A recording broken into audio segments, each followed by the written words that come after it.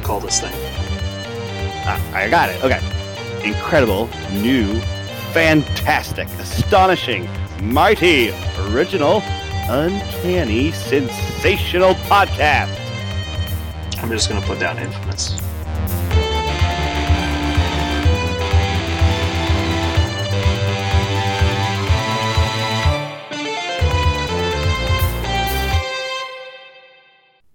Hello and welcome to Infamous, the audio podcast. This is Brandon, or Mutilus on the forum.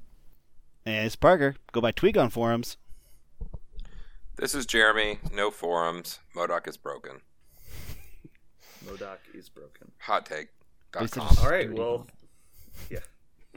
Jeremy here with the breaking news. Everyone, if you didn't hear, MODOK's good and stuff. Anyway. I heard of it on the internet. Moving on. Yeah, he read it. He read it on the forums. Forums. Yeah. All right. So quick announcements for today. Sorry there was no new battle reports last week. If you try to watch our battle reports, life happened and I got busy over the weekend. But that just means there's going to be even more battle reports this weekend. So good to know. We have 24 uploaded and I got 6 more in the can ready to go. And that's if we don't do any more tomorrow. Thank God. Alrighty, yeah, thank God. Thank God. All right, so that's going to take us into the news. News. So, first news is some characters got some errata, or was it more clarification? I actually don't know exactly what happened. See, when I said I'll do this later, I meant for you to ignore it, and I would do it. But since you brought it up, let's talk about it. Okay. All right. I actually want to know. I want to know what it was. That's fine. They released They updated their errata and FAQs document on their website. It's pretty minor stuff. The Angela model was errated in multiple ways. First off, they clarified her angelic assassin rule and added the line after this attack is resolved. Basically, it triggered when you dazed or KO'd someone, but did not specify when the trigger happens. And so it would happen mid-attack. And so you would then be performing 2 attacks simultaneously because technically the ability would trigger. You would then resolve it, but you haven't resolved the initial attack yet. So all they did was add the line, when this attack is resolved, then the Angelic Assassin trigger happens. The second thing they added is the wording on her ribbons. Is it Angelic Ribbons? I can't remember the name of the rule, but it's her ribbons rule. And it says that you cannot place the maneuver tool over the top of her while advancing, because there was a lot of confusion with like throws and stuff. It's like, what if I am throwing someone over, or an enemy is throwing someone, and you have to place the template in a way to contact her? Because if you think about it, let's say I'm throwing Thor into Angela, right? Mm-hmm. I place the maneuver tool in contact with Thor's base when I go to throw him, and then I rotate it to the direction I want to throw him. Well, you can't rotate it in a way that would overlap her base, which makes it really confusing if you're trying to throw Thor into Angela. Yeah. And so, even though you're obviously not moving over her, that was a weird interaction. So they clarified that it only happens when advancing. So they basically just cleaned that up a little bit. Mm-hmm. And then the game-breaking errata that officially will take Storm off of your want-to-play list. Son of a bitch. They did the errata they said they were going to do, and you can no longer place within range 1 of yourself. Storm is now bad. No one play her. Ugh. Please don't. I'm really tired of Total playing bullshit. Storm. Trash. Yeah. She's trash. So if anyone was wondering, yeah, she's literally unplayable garbage, and if you play her, you're clearly bad at the game. That was a ridiculous nerf that it made her bad. So yeah, stop playing Storm. Don't even try. Please stop playing Storm. All right. I'm only going to pay 2 points on threat. She's just 2 threat now when we play. Yeah. Oh, okay. Heavy So she's just gonna reduce her point cost on Jeremy's own opinion and no other authority whatsoever. Jeremy, it's on the house internet. rule. Storm is 2 points. House rule. Yeah. Also, Ebony Maw is 2 points. Still unplayable. I don't think anybody plays him. You make Ebony Maw 2 points. I don't think anybody plays him. We ranked all the 4-point models, and Ebony Maw was ranked last at 4 points. So yeah. Yep. All right. Other news: we got a panel to play for Crystal. She's got she's the new Inhuman, another member of the royal family. Her powers are all elemental based, and so they gave her not 1, not 2, not 3, but 4 different attacks each one with a different wild effect, range, and type. So we'll see different kind of types and wild effects coming out. We know that if you use her wind ability, the wild pushes. Her volcanic elemental fire one, it causes a bleed. We also know that she can do elemental onslaught, which is an ability that lets her do multiple attacks, but she has to do different powers. So when I read that, do you think that means that she'll just spend some power and she'll get to immediately do 2 attacks as long as they're different? Yes. Or is that like an action? Yes. Maybe It's like charge. It's going to be like charge, but she gets 2 attacks, but they have to be different attacks. Yeah. Yeah. So obviously that's good. Yeah. Awesome efficiency piece. And we also know that they alluded to, but didn't specify, that she might be able to prolong lingering effects of her abilities. And that she might be able to use the innate inhuman power for a better result, quote unquote. Well, we don't know exactly what that means. But yeah, it looks like she'll be, first glance, she looks more like a kind of a turret character, somebody who might sit there and just pump out a lot of different attacks across the turn. It'll be interesting to see the range of some of those things, to see how far away she can do it, but she could be a pretty cool new turret type character. Yeah, I think she'll be a lot like Hawkeye in the concept that you're taking her for a combination of damage and debuffing, and she's going to be able to lay down a lot. I don't think she obviously will be as mobile, but with how the model is sculpted, with her being standing on the floating rocks, she might actually be mobile. Like maybe she has like an earth slide type effect. Mm-hmm. Or even like a fly power. I don't know anything about her from the comics, so I don't. Maybe she can fly, like Storm can fly, and she controls the wind. So like that wouldn't surprise me. But I don't know if she can fly. I have never, to my knowledge, any comics have ever seen Crystal in any universe. I don't remember her ever flying. Although curiously, the art in the paneled play shows her levitating on wind currents. So interesting. Yeah, I don't remember. I know a lot of characters from video games and stuff that are Earth controllers. Almost all of them have some kind of movement power, like they hover across the ground on a boulder, or they have some kind of like rock slide, kind of like Iceman has the ice flow movement. So I think she'll be surprisingly quick, maybe, is what I'm expecting, but I don't know. It could be a lot of stuff, but obviously she's going to throw damage at people. I like that you put in that all 4 attacks are going to be different damage types. That's really interesting. So what new damage type are we speculating on now? Bludgeoning? Well, they said that it was a different types, but I don't know if that means that, maybe I think they mean beam and AoE and stuff, probably. Right. Nunchuck gun. Well, there's still only 3 types of attacks. There's normal, there's ranged, there's AoE, and there's beam. Those are only 3 types of attacks. I also think they'll vary in terms of like energy, physical, maybe even mystic. Maybe I don't think, probably not, but I think they'll vary between energy and physical as well. So I think she will have a mystic attack, and it's gonna be called Words Hurt, and she just yells at you. Yeah, I'm like no, your mother. Yeah, this is one of the problems I have. I think Crystal's a really cool concept, but like I don't understand how her power level is not like ridiculous. Like how is she not one of the most powerful like characters in the universe? Like Human Torch and Pyro are supposed to be like strong characters, but like she just has that and 3 times as many effects. Like she seems just better than Storm to me. Like, but maybe she's just not as strong as Storm is. Yeah, I was gonna say they've never. Like, I feel like she is like. Have you ever seen Avatar: The Last Airbender? She's like Aang without Avatar state, right? Like she can move things move around, but she's not controlling everything in her environment, like Storm and Iceman and Pyro, those kind of like crazy kinetic. That's the way I've seen her personified before. And maybe somebody maybe somebody can surprise me and tell me they've seen this awesome comic where they really pumped up Crystal's power level and she's doing all this cool stuff. But honestly, most of the time in most comics, she's the damsel in distress the Human Torch rescues. Like in most storyline, that's what she is. So, she's usually the thing. She's the wayward daughter. She's the one who is most fascinated by human culture and romantically excited about Johnny Storm in most different storylines. So, she's usually the first. She's like Princess Peach. Yeah, she's the first Inhuman that you meet. She was also an Avenger for a while, so she's also one of the only Inhumans to spend time in amongst humans a lot. So yeah. All right. Well, I think that wraps up news, unless we have any more. I think that's all the new news I know of.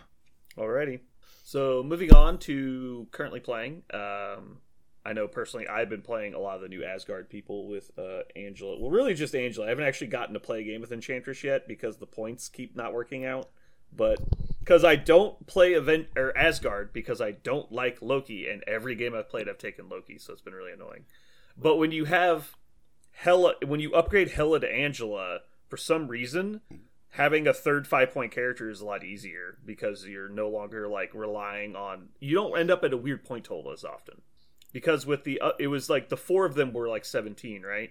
Because it was 10, 4, 3, and so I've been playing a lot of 18 points, which is basically just upgrading Hela to Angela, which is obviously way better.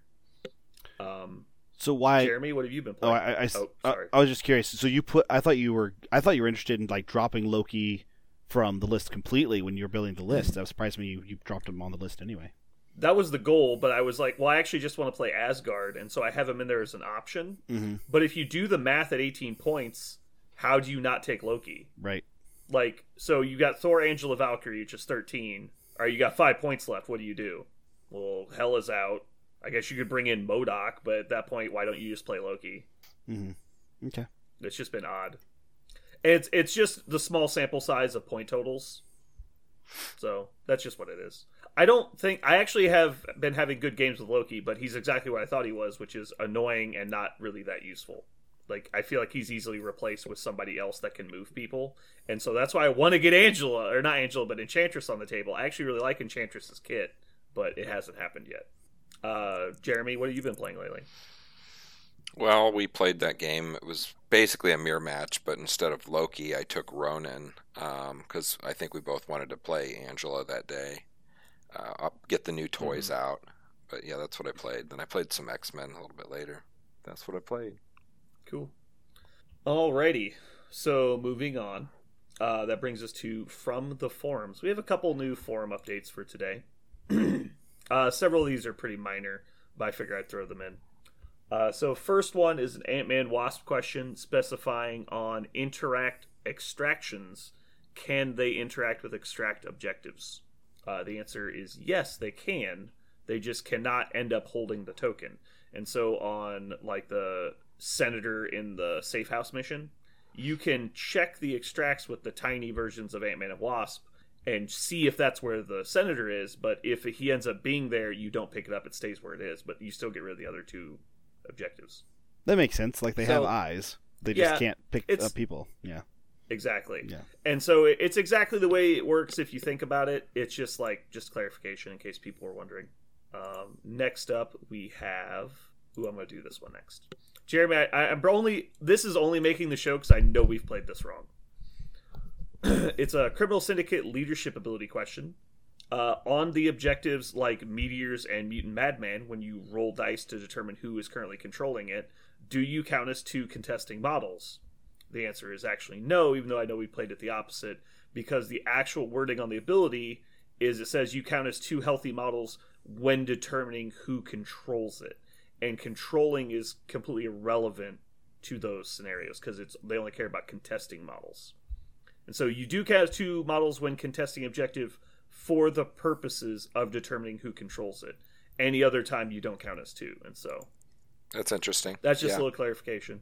Yeah. And because intuitively you would think it'd work the other way because but technically verbatim it does not. And I just didn't think about that at the time. Next one up, this is an interesting one. I don't know if it's actually going to impact the game, but just so people understand. It's a simple timing chart resolution if you actually dig into the rules, but a lot of people don't go by the timing chart. So question is, interaction between Red Skull and Enchantress. Enemy targets Red Skull with an attack. Red Skull uses Hail Hydra, making Enchantress the new target. Will the attacker have the opportunity to pay 2 power to prevent Enchantress from using her Mystic Defense? The answer is no, because on the timing chart, 2B is where you determine when the defending player's abilities. Excuse me, I'm reading this wrong.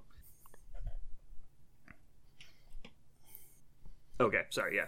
So the effect is the attacker chooses abilities that trigger when you target an enemy character. So the resolution is my model activates, they declare an attack action, I choose the target of my attack action to be Red Skull.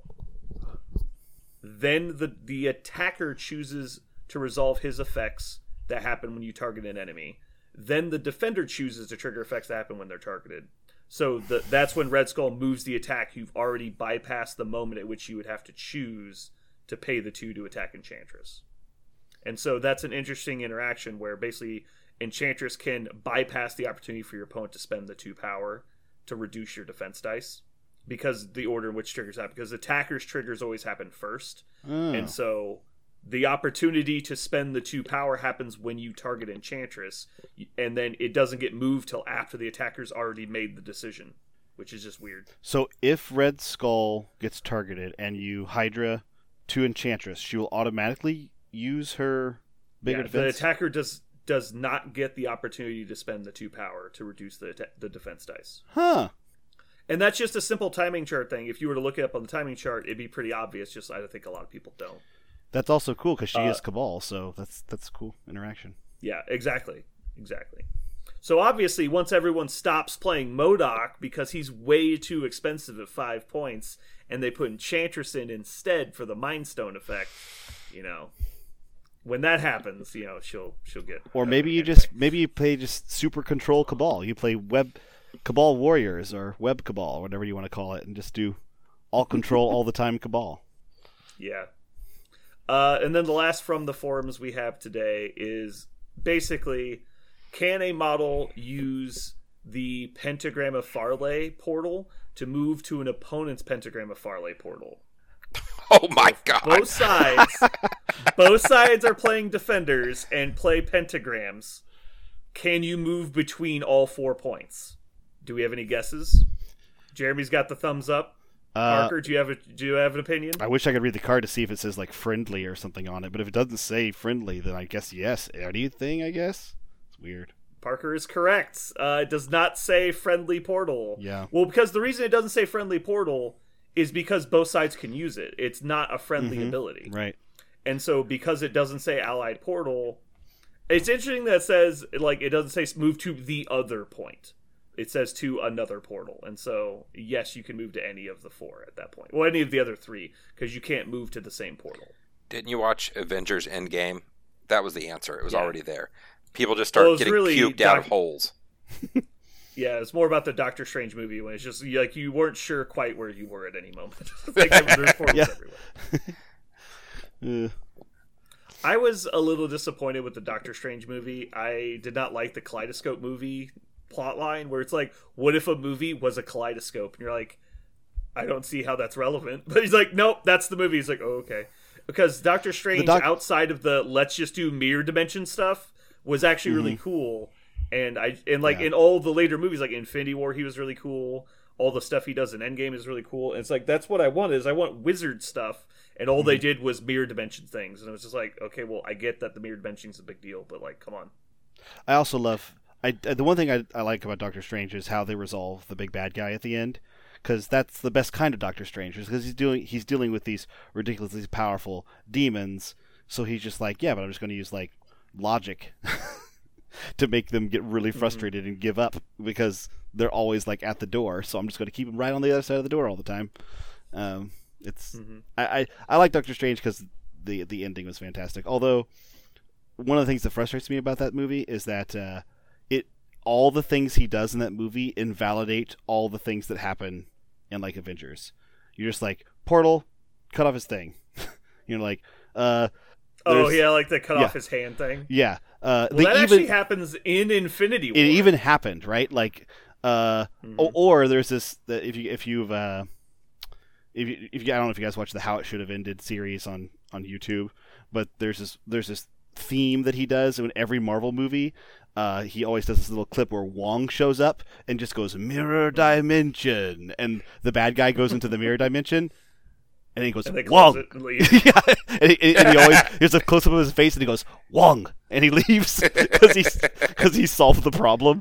He just put the thing in the mirror dimension, and now it's done. Now it's gone. Well, that's the thing about magic, though, and why it plot lines just fall apart is because you can at any point say, magic doesn't work in this situation, or magic does work in this situation. Right.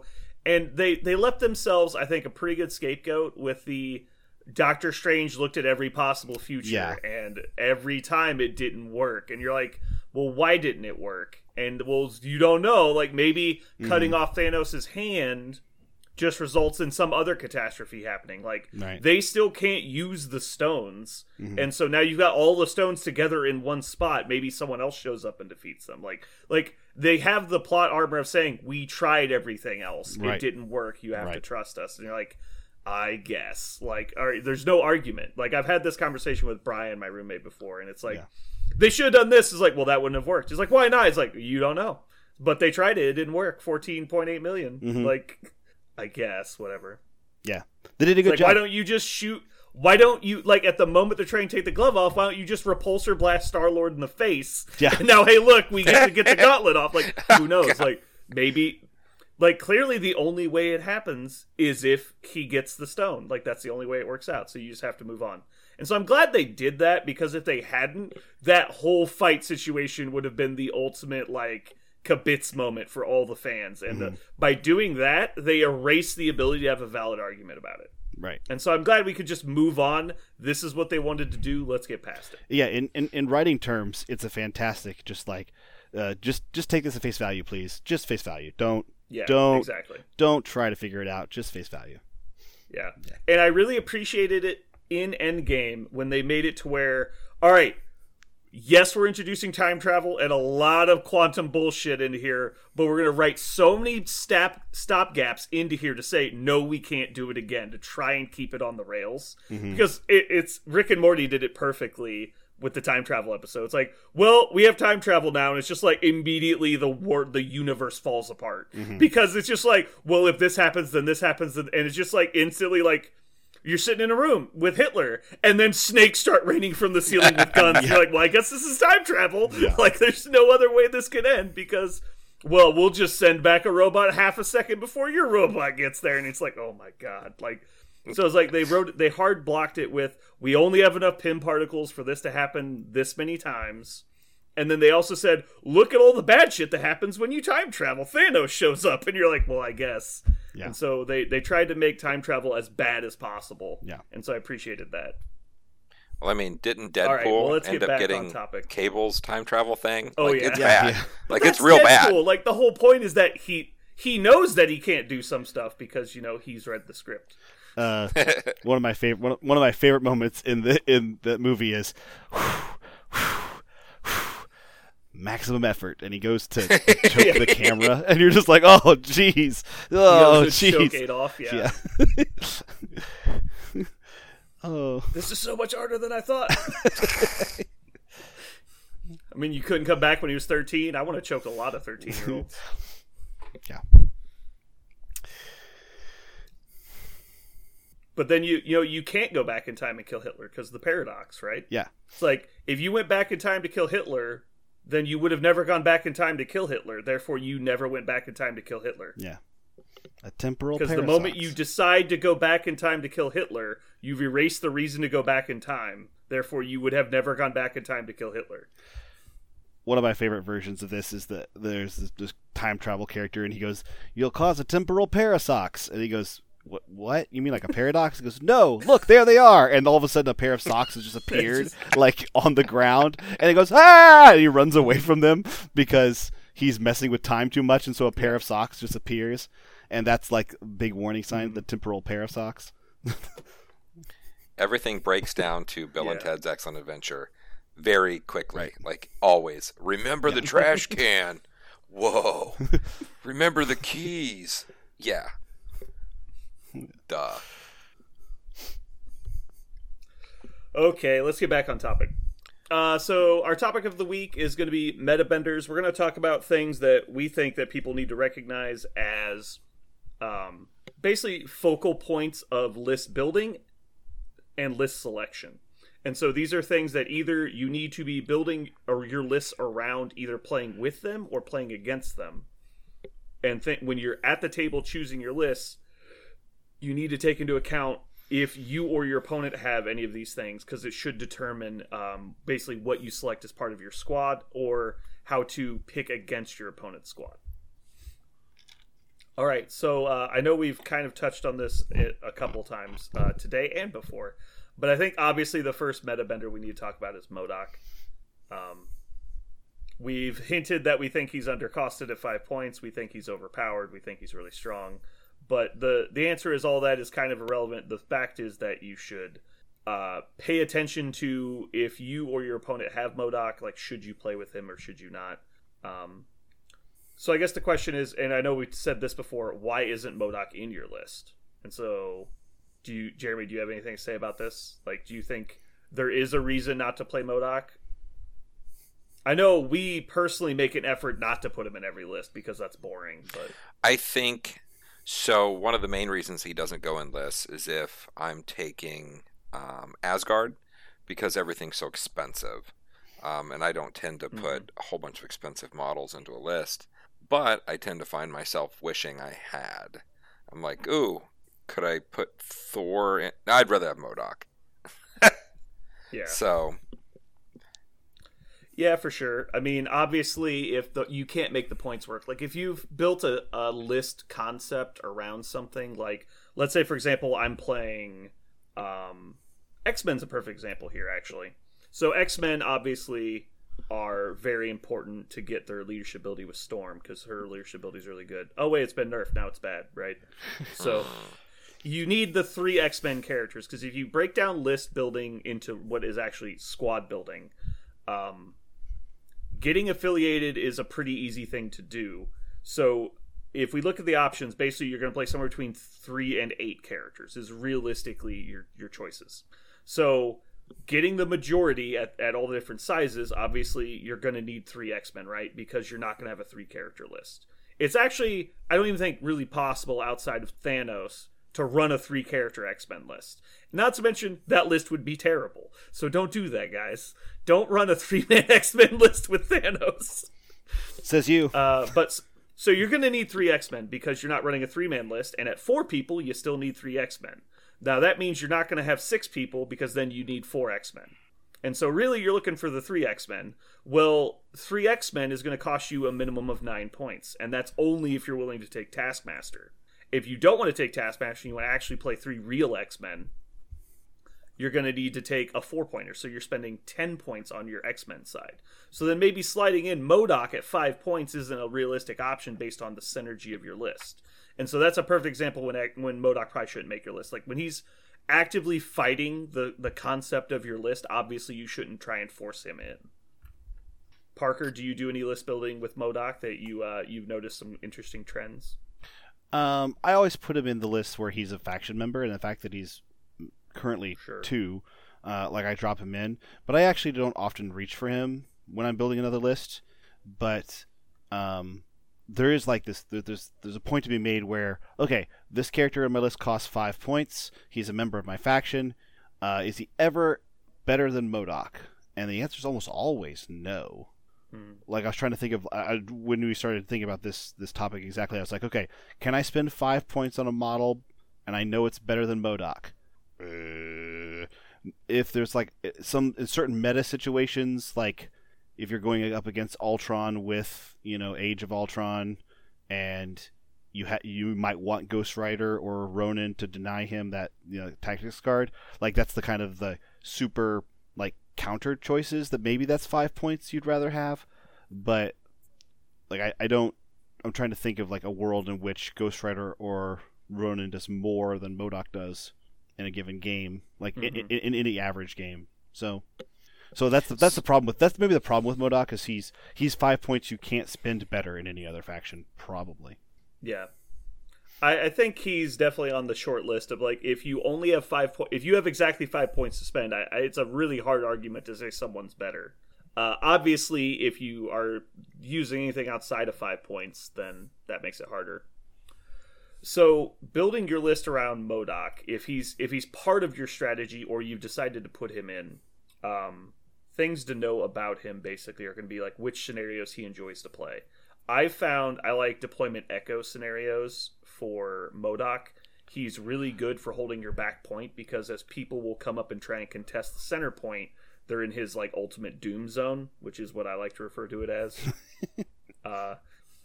So that's obviously really strong. Other deployments that are pretty good for him, I think, are Bravo, because the square box type formation, the two objectives on each side are fairly close together, and you count his large base, he can threaten the opponents on that side of the table pretty easily. And so you can put him there. He's pretty hard to move due to his prevention of wilds and his large size. So you can put him over there, and he can threaten the other objective, and with his ability to move people, he can affect that scenario very strongly. And so I think that's really important to keep track of. So I think those two deployments, by far, the best for him. Charlie, he doesn't really like because it makes him move way further up the table than he wants. Delta, with the diamond shape, is not so great either, because while he likes to sit about where your defensive location is there, a lot of the models are going to congregate towards the sides of the table, which means he's not going to be very effective because nobody's in range of him really. Which means he's going to have to abandon a point and then again go walk to the middle of the table on the side of the board. So let's see what else we got. Alpha is the only other one. Alpha and Foxtrot. Foxtrot is only on extracts as far as I can recall. I don't think there's I think it's just cubes. I can't think of... Oh, Spider People. Spider People's the only other one, I think. Yeah, so Foxtrot is okay for, obviously, MODOK. There's a lot of extracts. And then the last one, Alpha. Alpha is okay. Basically, again, we're only talking about Mystic Wakandan herbs.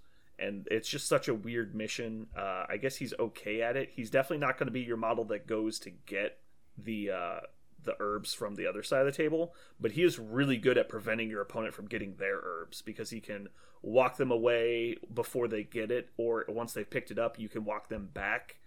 He's really good about eliminating the person holding the herbs. So I think he's good as a defensive model on deployment A. He's good on Bravo. He's good on Echo. He's kind of a wash on Foxtrot, because there's no secures on Foxtrot. And then bad on Delta, bad on Charlie. So I think the important thing to recognize, let's talk about opponents list now. When does MODOK being in your opponent's list affect your decisions? What do you guys think? If there's terrain, to look at where the terrain is and what you can do with it, I think you have to recognize that. Are you asking if you look over and you see that they're playing Cabal and also he is in the list? Or are you saying... Yeah, so mostly about squad building. Like, if you see MODOK as either just in your opponent's roster, or if it's like the list is built to where they're obviously probably going to take them. Yeah. So, like, what decisions should you make? You have to look at your list that you have and know that you have something to cause MODOK to never be able to do anything without moving. He has to waste half of his activation moving. You cannot let him shoot you twice. He cannot do that. If he's able to shoot you twice, then you've done something wrong. You've allowed it to happen, which is egregious in this game. You cannot allow MODOK to turret you. If you've done that, then things are probably going bad for you. So you're looking down, you're going, okay, Shuri, here you go. It's your time to shine. You have folks that have the stone that walks people away. Like, you need him to walk out. You need him to be thrown out, pushed, that sort of things. And you should have those tools available. I mean, that's why they're there. Yeah.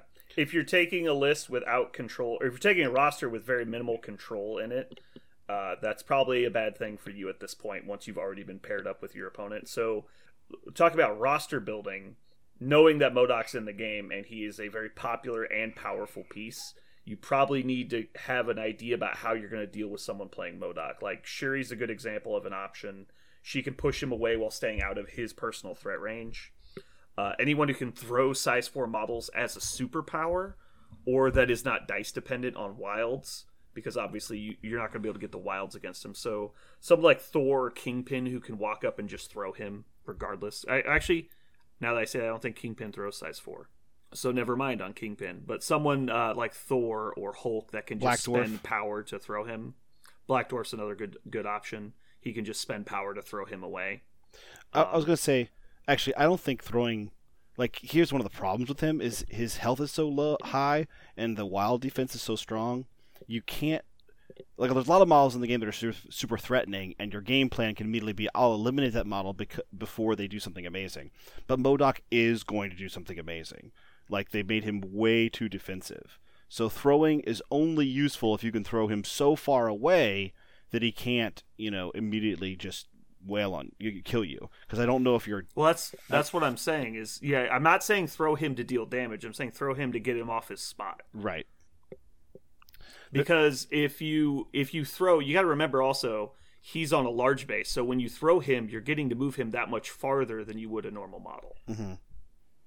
Because the front of his base to where the front of his base will end up being is going to be even farther than a normal model. So if you walk up on like a Thor or Black Dwarf who throws at range 2, you'll easily get him out of range 3, maybe even out of range 4 of you with the throw. But more importantly, you might be protecting the models that you have behind them, and you should probably save a move action to move away from him if you can't get out of range 4. Yeah, it's one of the things about him that's very interesting is you can't like outgun him or just shoot him down, barring some really weird, crazy, out of this world dice, which you can't count on, right? You're not counting on that when you're just deciding things. So, but any pieces in the game that you have that get better against elite models, where your opponent has a lower model count, so staggers, like choke effects, like Ghost Rider. I actually think Ronan the Accuser with the Power Stone is a really interesting, like, I'll go up against MODOK one-on-one, and it will not be a walk. I won't walk over him, but I don't think anybody walks over MODOK. But accusing MODOK and staggering MODOK really consistently is one of the only ways where MODOK can actually stand in the middle of the field, and he won't get to do all of his things, because Ronan will be choking him without actually controlling his position very much. But that's, like, you have to... Basically, it's not that you have to take 5 points to beat MODOK, but you have to devote attention in your list to controlling him, or he's just going to walk all over everything you do. Throw stuff at him. That's the way to get him. You have to throw things at him. Yeah. He is weak against dodging. If you can pile a bunch of damage on him that way, that's good. He's weakest to physical. I'm looking at Ronan now. So, Pre-Justice is a 4-cost... If you damage them, you stun and stagger. Obviously, getting stagger on MODOK's super good. But this is exactly like we were talking about. Like, you can't just delete him, right? It's almost impossible to just delete him outside of, like, extremely fortunate situations. So you need to line up an ability to reduce his effectiveness while you focus on him. Or if you can control him to the point where you can almost blank him out. I know the times I've done this the best have been with Magneto. And so what will happen is Magneto will get placed with either with Red Skull into range, or he'll just take a move action to walk up. You'll walk up, you'll throw a bunch of stuff at MODOK, and then you'll shoot him with a reverse polarity and push him away. So you actually, with your range 3 attack pushing short, you're getting him well out of range 4. So he's spending an action just to get back where he was, and then he's attacking you through your moderately good defense with a single attack. And then you're doing a lot more damage to him because the throws don't care that he's got force field, and he can't use his rerolls on dodge rolls. So you're getting a lot more premium damage in, and your characters are pretty comparable at that point. So that's a good option if you have a Magneto. Obviously, mirror match of MODOK's is kind of annoying, but it's honestly a good way to try and deal with him. But basically, you need to have some plan. There's a lot of ways, and I'm sure you could look up other people's strategies of how to deal with MODOK. And sometimes the answer is just avoid him. Like, if he sets up on deployment Delta and he chooses a side, just go to the other side. If there's only one thing over there, like maybe put like a Black Widow type model over there, go get your extract point and get out of there. And just do not fight MODOK. Like, let him have a 5-point model stand on a secure the whole game. Like, just avoid him. Because if he leaves the point, then you can run back around and try and flank him. Like, that's a possible option for you. It's obviously a lot harder if he gets his deployment Echo or deployment Bravo, because then he's affecting a lot more of the hard points on the table. And so I guess the strategy I'm basically trying to say is take great care when you're choosing scenarios. If your opponent has MODOK, probably, if you can, obviously choose the secure missions and choose a secure mission he doesn't want to play. Like, choose one that's up on the center line, like Meteors is a good example for that. Or choose Delta or Charlie is pretty much your two best options, I would say. Don't let him trap you in a mission like Gamma Waves or Demons, where you're going to have to, like, stand in the middle of the table.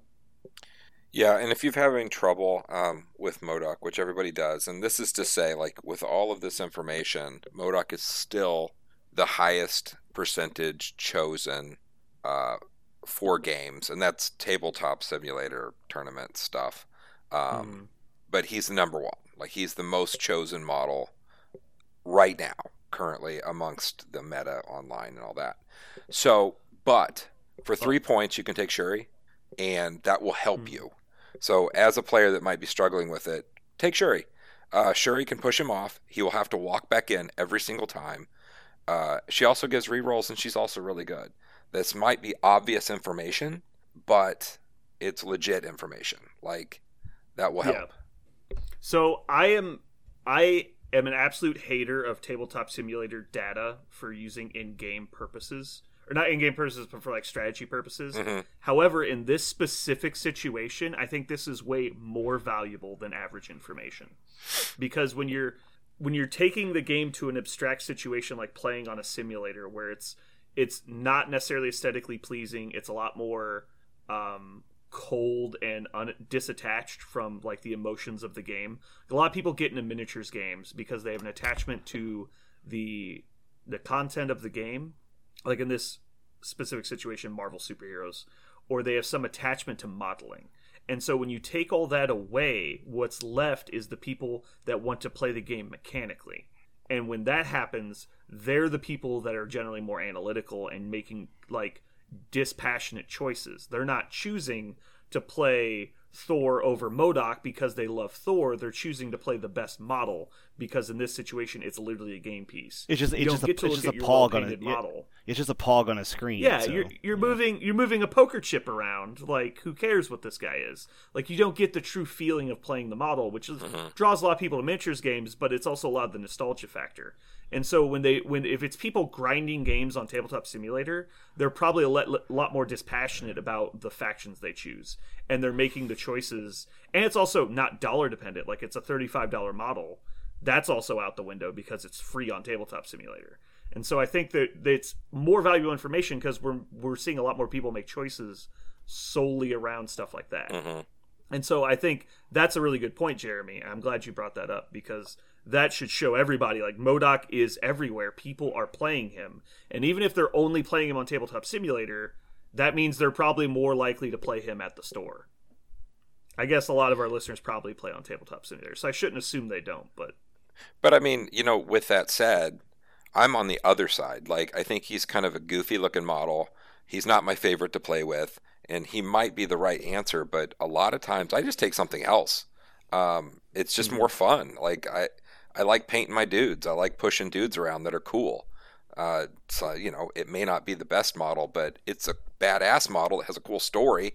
Like, sometimes that's just what the driving force is. It depends what day it is.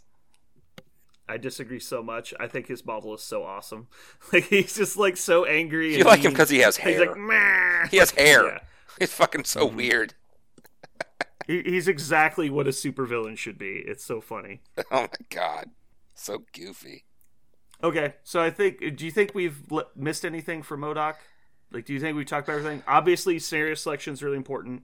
Making the acknowledgement during squad building.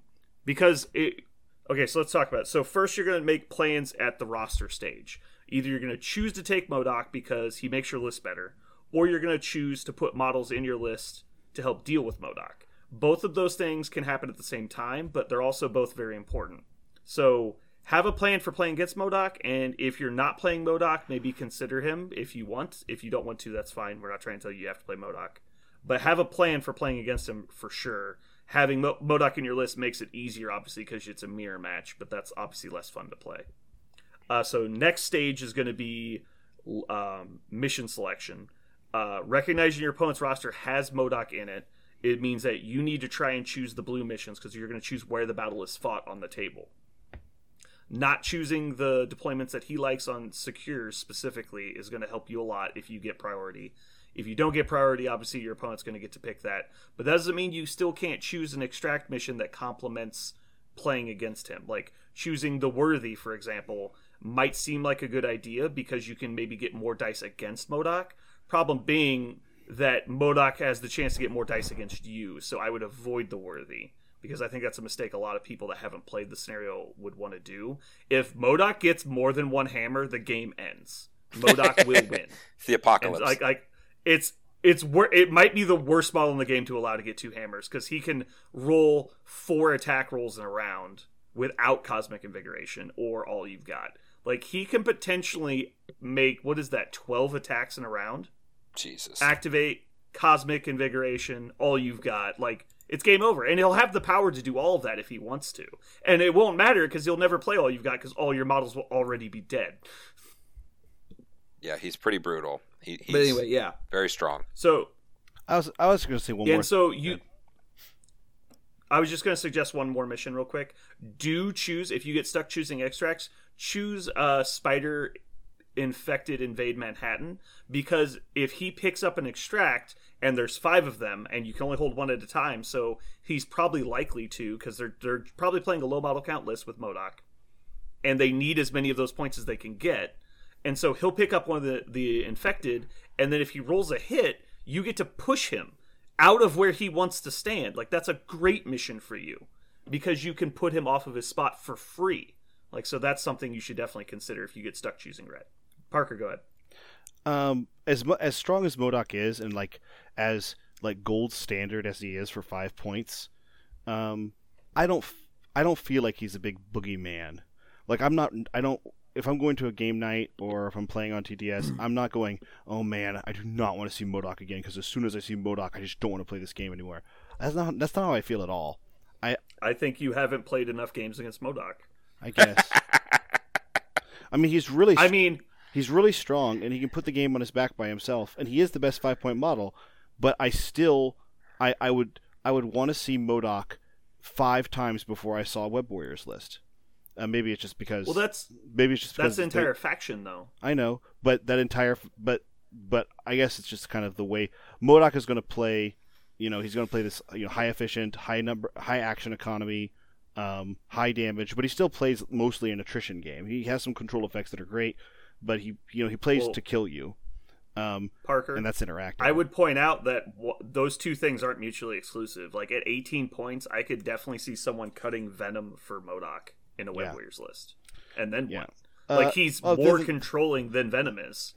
Then I would politely take my models off the table, bid them good day. I say good day.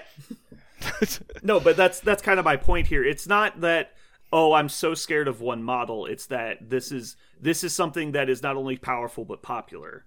So it is going to be something you will have to deal with at some point.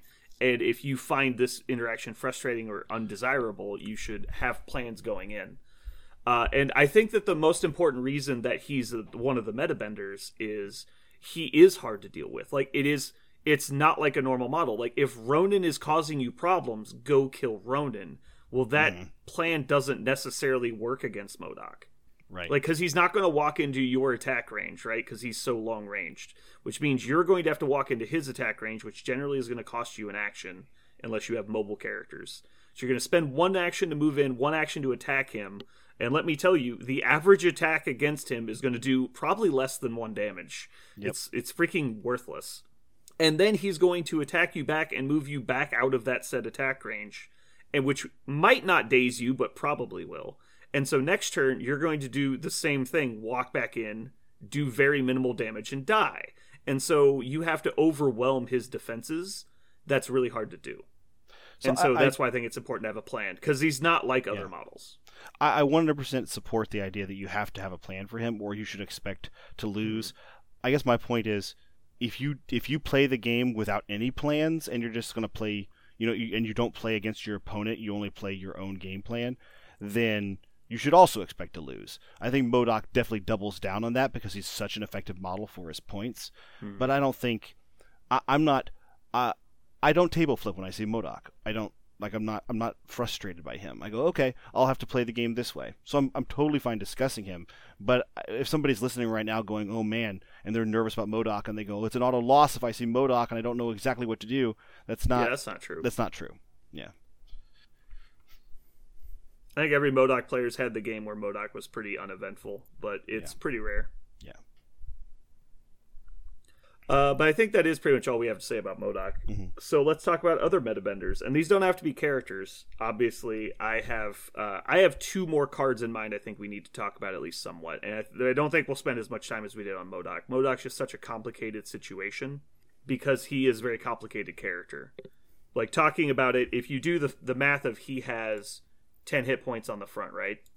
Mm-hmm. And so if you do the average math on an attack die is 1/8 of a die is 1.125, and you normally have 4 successful results. So you multiply that by 4, but in this case you don't get wild, so it's actually only 0.375 damage per attack die. And so if you do that, 10 divided by 0.375 is 27 attack dice to cause 10 damage to him. And that's where a lot of people don't think about that. They go in as like, well, I have Hulk Smash for, I'm going to roll 11 dice against you. Well, the 11 dice you're rolling is only going to get like 4 hits. And you don't get to trigger the throw, which you were counting on. And so you're losing like so much more damage than you would expect you are. And I don't think a lot of people do the math on that. And there's no way around the no wild, so you can just mod your dice. This brings me into my big meta bender, which is I'm just going to lump this into a big category to make it easy to talk about, which is anything that heals. Anything like being able to drop in Wong, or a med pack, or field dressing along with MODOK, and you're just compounding those sins so hard. Anything that heals is a big meta decision. I think it's maybe I'll go ahead and say it is the biggest decision right now in this game, which is you're bringing heals, right? Why aren't you bringing heals? You better have here's a great question. Is there a reason why you would ever not bring heal cards or even heal models in addition to heal cards into your list? It seems heal is so strong. Such a meta. Healing is very strong. Jeremy, do you want to answer his question? I mean, I can answer there's sometimes you don't need heals, i.e. Web Warriors. They don't actually, if they take a hit, they die. But they don't take hits because they're so far away doing their thing. You don't get near them, you don't do your thing. And usually it takes at least 3 to 4 hits to kill any of them. So they don't actually need it as much as, again, a table flipping moment is watching fucking MODOK get healed over and over by Wong. Like, that makes me want to just quit the game entirely. It's one of the most frustrating things there is. Now you say, oh, kill Wong. Really? Against MODOK? Yeah, good luck with that. Yeah. How in the fuck is that happening? Like, ignore me while I walk around MODOK to kill Wong, and you're like, good luck with that. I hope you're speed long enough for actions. I concur that healing in the game, at least right now, is out of control. I would throw Doctor Strange into this mix of metabenders because we're talking about healing. Yeah, there you go. Yeah. So no one does it like he does. Between Wong and him, I think that the game has flexed into a new thing. And I would say this bends into its own thing. And I'm not any good with Doctor Strange, but Brandon is. So have at it and discuss what causes this to happen like it does, because it's insane. It really is tough. Well, Doctor Strange is healing is such an afterthought of his kit. Healing is literally med pack for him. It's not there as the plan. It's there for when the plan isn't working. The plan for Doctor Strange is to control the important enemy models to the point where they're ineffective, and then increase the dice on your side into such an efficient manner that now that we've made this an even fight, like let's say I've got a bunch of average characters in Doctor Strange and you've got a couple important characters. his control is really bringing them down to normal status, and then he's going to add dice to your defense rolls and or re-roll enough dice to then give you the advantage versus their effectively now average characters. That's how I see him. Mm-hmm. And then the healing is basically saying, my opponent got lucky and is making this close, let me erase that real quick, and you just move on. He gives you such command over the battle, which is one of the reasons I like him a lot, because you get to decide where your opponent's models are, sometimes if they activate or not, and then also you get to decide which of your models don't die. Like, how are any of those things not extremely powerful? But full cool kit aside, the moment in the game that I decide, okay, well that's a 7-point or whatever Doctor Strange sitting there taking up a lot of points in his roster, commanding my troops instead of me, so I'm going to take him down. So I take my offensive model and I take him down, and I got him before he activated that turn, so now he's down, and you're like, cool, field dressing, he heals himself. Now he is literally, what you did for all your effort is you put yourself out there to get exactly nothing, except you cost me a tactics card, and now Doctor Strange is still eating your mans. That's what I mean. That's what I mean by healing being the problem, because Doctor Strange is a great model, but healing is the meta bender there. The fact that you could just whoop. Sure. So what I'm trying to say is I'm the first person to say that field dressing is overpowered and probably should be looked at in some way. Obviously, it being on the restricted list helps a little, but really it just says other cards can't be in your roster is all it says, because field dressing is obviously the best card in the game, and I don't even think it's remotely close. Like, it's, if you were to make what is there? I'm curious here. There are, it's like 80 at this point. Roughly, there's 98 tactics cards according to this list I have here, which might not be up to date. There's 98 tactics cards. If you were to make a 1 to 100 list, the two empty spots would be 2 and 3, right? Like, that's my opinion of field dressing. Like, it's so not close. And if you want to put drop off back on the list, like unbanned drop off is 3. Field dressing is so much better than drop off. It's not close. Do you know why? Because drop off requires dice to happen at some point, and field dressing doesn't. Field dressing says undo dice, which is the best card in the game. Also, it's gotten much better as healing's been added to the game. Back when the only way to heal the character was to do field dressing and then another tactics card, it was, there's a lot of resources pouring in. But now when you've got 3 characters that can heal themselves just willy-nilly, they just do it. You've got Doctor Strange who can heal himself for power. You got Wong who can heal somebody else for power, and he drops in easily in every list. Like, you got so many characters right now that benefit from field dressing. I actually disagree with this. To say pretty heavily. I think field dressing is better with healing in the meta. I think that's true. I think it's a false conclusion. I definitely follow your logic train, and I thought that for a while too. But realistically, unless you are already so far ahead at the point you've played field dressing, it actually ends up hurting you a lot in the long run, which is one of those weird, like, timing things, like, oh, I'm going to try and kill Thor before he goes, but really all you did was give him 5 power, and so you just killed yourself. When you field dress one of your characters, if you are then going to invest so many resources, such as playing Medpack, to get them back to 4 hit points, it sounds really good, but more often than not what happens is that you lose priority when you play field dressing because you're gaining an activation, and you're just allowing them to then daze you next turn because you're generally not going to get back to full health, which means you're going to be injured going into the turn, but you're also usually giving up priority when you play field dressing. Sometimes you don't, most of the time you do. So obviously it can be effective, but I think the games that it really is powerful are games that were already decided. Like, when you play field dressing, the question should be, is this activation going to win me the turn or maybe win me the game? Like, that's how powerful field dressing is. When I play field dressing, it's when I know the game is over. Like, I playing this card is ending the game. It might take 2 more turns to figure out, but the game is over when I play field dressing. And the game doesn't come back to not over until my opponent plays field dressing. And if he doesn't, I win the game. Like, that's how powerful this card is.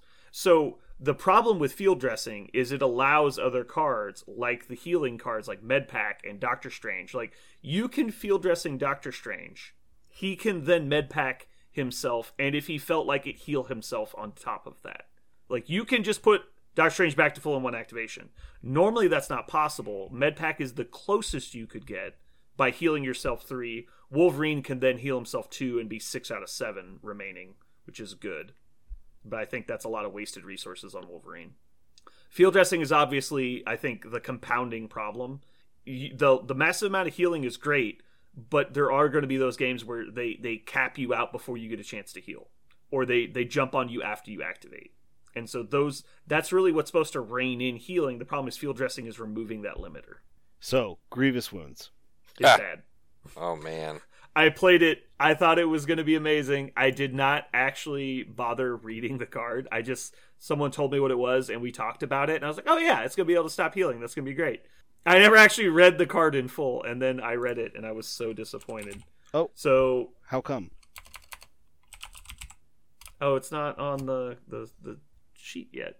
Well, I'm going to have to do this from memory because it's apparently not on the database yet. So, Grievous Wound says when a character is activating and they make an attack action, they can spend 1 power. If this attack deals damage, the opposing model cannot have damage removed. You must deal damage with the attack. Oh my god, why is that limitation on the card? Yeah. That is so frustrating.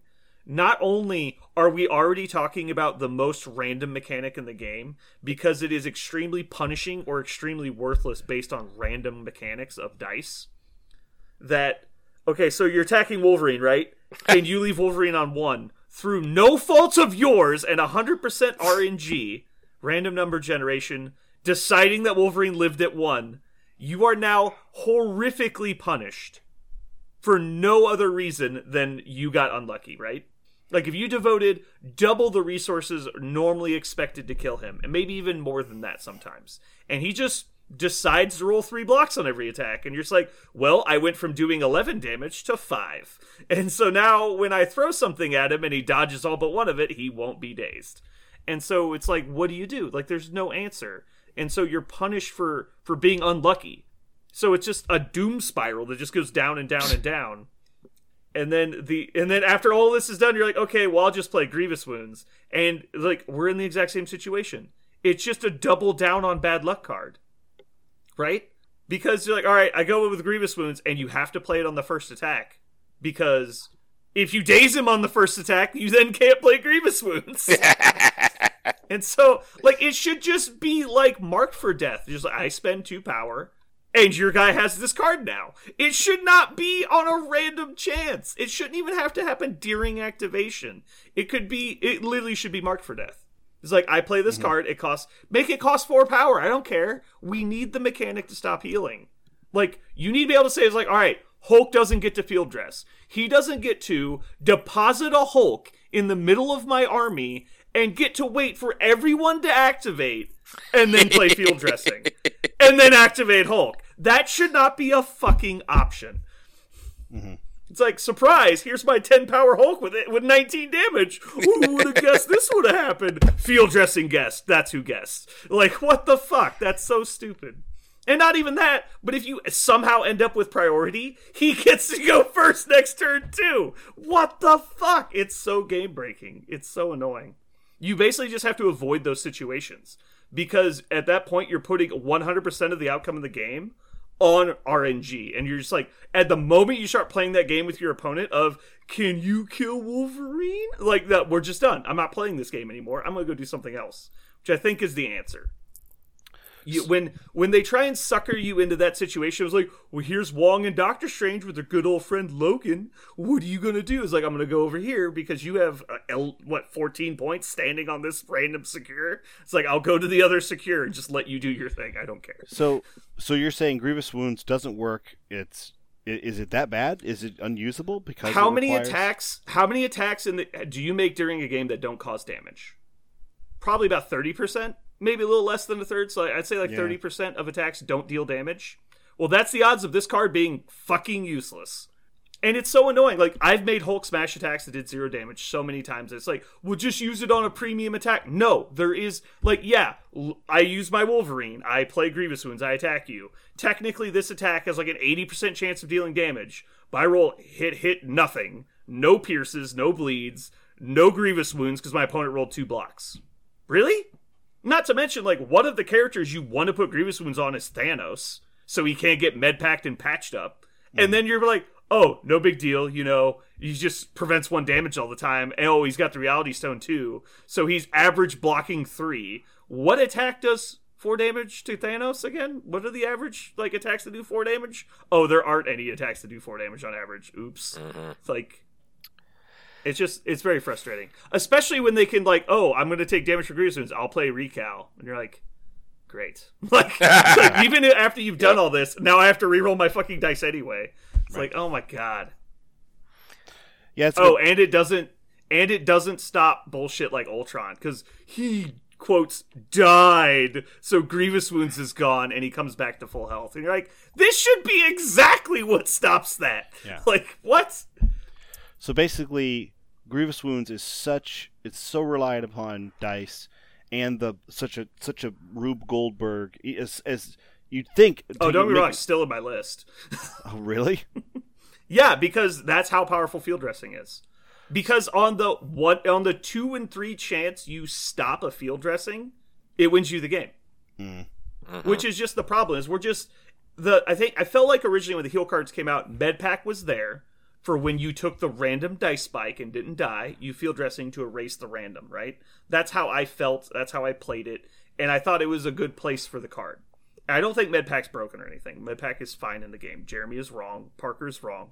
Medpack is fine. Anyway. I think I don't like Medpack with everything else in the game right now. I liked it fine when it was just Medpack. I can understand the compounding problems, but the problem is Medpack isn't played when your opponent randomly spikes high.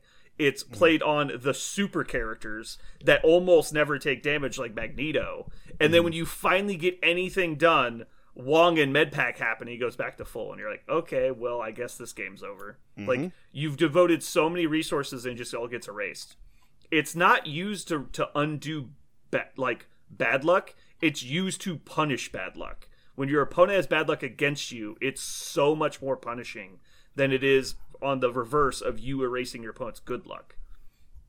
And so in those situations, it just makes the RNG that much more punishing. I think the healing, I don't have an answer for how you would fix it. I do think field dressing's too good. Field dressing should probably have to be played by the active character. An effect so powerful as to undaze people, I think, needs to have some serious limitations to it. The 4 cost is a lot, but honestly, is it really that bad? Is there ever a time when you're like, man, this isn't worth 4 power? It's like, it is 100% worth 4 power. But if you had to play with the active character, it'd be situationally good instead of permanently good, right? Mm-hmm. Because you would have to be able to res the person and still protect them. Almost like the other card on the restricted list, Doomed Prophecy. Doomed Prophecy is situationally good, not obviously good. There are situations where playing Doomed Prophecy is a bad idea. There's actually a fair amount. But yeah, it definitely is, it's frustrating sometimes. I usually get frustrated playing against people like Venom and Wolverine. That's when I get annoyed, because it's like, well, I'm going to attack Wolverine, and it just always goes poorly. And you do 1 damage instead of 4, and then he just heals it anyway, and you're like, whatever. And then you attack Venom, you're like, all right, well, I have some decent defenses, so I'll let him attack me. And it's like, oh, look, I spiked. Here's 8 hits on a We Are Venom. It's like, oh, cool.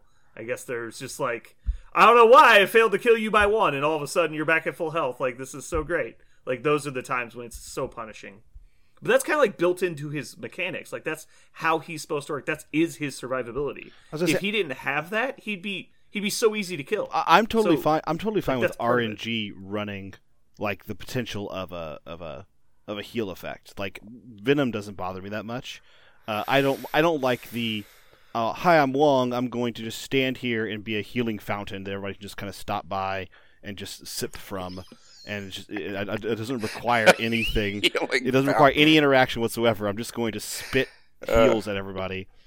And yeah, Jeremy had a similar thought. We talked about what if Patch Up said spend 1 power to roll 1 die, and it's X power for X dice, and there's no upper limit, and you just rolled, and for every damaging result, you removed a damage from the target. Yeah. And so you could dump 10 power into Patch Up if you wanted to, but it was still random. Yeah. I think randomizing heals like damage and defenses randomized is a strong way to manage it. I think it is. And of course, I don't know that it is, because you're just, again, doubling down on the RNG, which is going to make those swings that much more punishing. What happens when your opponent plays patch up on like Hulk and accidentally heals for 8. Like, what are you gonna do? What do you mean? The same thing that happens whenever you heal 8 on Venom randomly. You're like, man, that sucks. Like, no, but Venom doesn't have 20 hit points. Like, Venom has 7. Like, that you can only heal 6. Like, even though that's a big pool, I'm just saying that, like, if that makes the games when the dice are leaning one direction, adding more randomness is going to potentially lean it even further. There will be games when it balances it out, but that's going to happen just as often as it turns the other way too. I like anything that's going to add variety in people's tactics cards. I mean, I just hate seeing the same cards all the time. Like, it's just, and you have to play them, I feel, just to stay competitive in it. Like, you have 2-3 slots that are always with the same, and then you get to put in a couple that have some variety. Yeah. And usually the couple that have variety, one of them is basically a have to, and then the other one ends up being your random one, if you're that kind of player. Or not. I mean, some people just take the 5. You know, it's always the same. And Brandon said it. Field dressing is, and then the like, are so good that it becomes a blinking match. There's like, who field dressings in exactly the appropriate way, they won. Like, it's not a game about tactics or scenario or like lots of different things that could possibly happen. It's just who field dressing at the right time. Like, that's it's so often though isn't a choice that you're making. Like, the opportunity is there or it isn't. Like, it's obviously you have to recognize it and take advantage of it by utilizing the situation. But how often, like you take exceptional healing, you've taken Odin's Blessing. Like, how often is it like, well, he did 2 damage at a time and killed me. Like, there was never really an opportunity to play it. And then on the reverse side, full health Thor comes in, triggers so many snacks, and you explode. And 9 hit We Are Venom, and you're like, oh, I'll take 1. You heal 1, kill you next attack, and you're like, well, that was just unfortunate. Like sometimes you don't get to decide when these things work out. It's back to the RNG. So like, you can't say that like field dressing in this game, like my field dressing was better than your field dressing. You had no control over that, really. Like, you had to be able to take advantage of the situation, but if you never get an optimum situation, that's not your fault. That's all I'm saying. I understand your point, though. Are you following me, Parker? Yeah, I was just trying to reconcile the first thing you said with the second thing you said, which is, I guess from your point of view, I'm going to make an assumption about your point of view, and I feel like you said that it bothers you when exceptional healing only, like, you never get to use it. Is that what you're saying? That because exceptional healing is based on your opponent's RNG, then it bothers you to have that card that you never got to use, so it's a bad I'm just saying, thing like, in the game. I'm saying, you mentioned about the blinking match between like when you play field dressing and cards that are powerful like that, right? Like the game swinging cards. And I was just pointing out that it is frustrating when your opponent comes in and has like the perfect situation and there was nothing you could have done about it. Like, it just, like, all the attacks lined up to where I couldn't kill Wong. I ended up giving him just enough power to field dressing, and Doctor Strange is dazed right in front of him. And it's just like, you're screwed. Like, there's no answer. Like, I couldn't stop him from field dressing, and I couldn't get them apart because I didn't have enough control, or the control didn't work. And then he field dressings Doctor Strange, who then double activates your characters and heals himself. And you're like, great! Like, I'm so glad, like, this worked out. It's like, you did such a good job because all of my stuff failed. Like, there's games like that. And just like Odin's Blessing, like, you'll have the games where, like, you have Odin's Blessing, and maybe they have exceptional healing, and you have basically a mirror in that situation. And they just keep peppering you with, like, 2 damage at a time, and then then your opponent gets to erase, like, an 11 damage hit because of, like, exceptional healing. It's like, sometimes the plays are made for you, and sometimes you make the plays. And so that's all I'm saying, is it's frustrating when RNG is determining whose field dressing was at a better moment. And like, I guess this is my own consideration for the game. As much as RNG in that moment can make me tilt and make me feel frustrated, I'm okay with it existing as a game mechanic because it's a dice game. Like, if I didn't want it to be a dice game, it would have to be something different where we're just adding and subtracting values all the time and there's no dice involved. Yeah. Or maybe there's better dice if we go to, like, D12s or things like that. Not sorry, Nope. not D12. Not 2D6. D12. Sorry, 2D6, Yeah. like 2D6 and that kind of thing. Bell curve systems, yes. Right. Multiple dice systems. Right, Yeah. like multiple dice systems are like a way to better anticipate and better mitigate some of those issues. So, I mean, there are better versions of RNG for sure.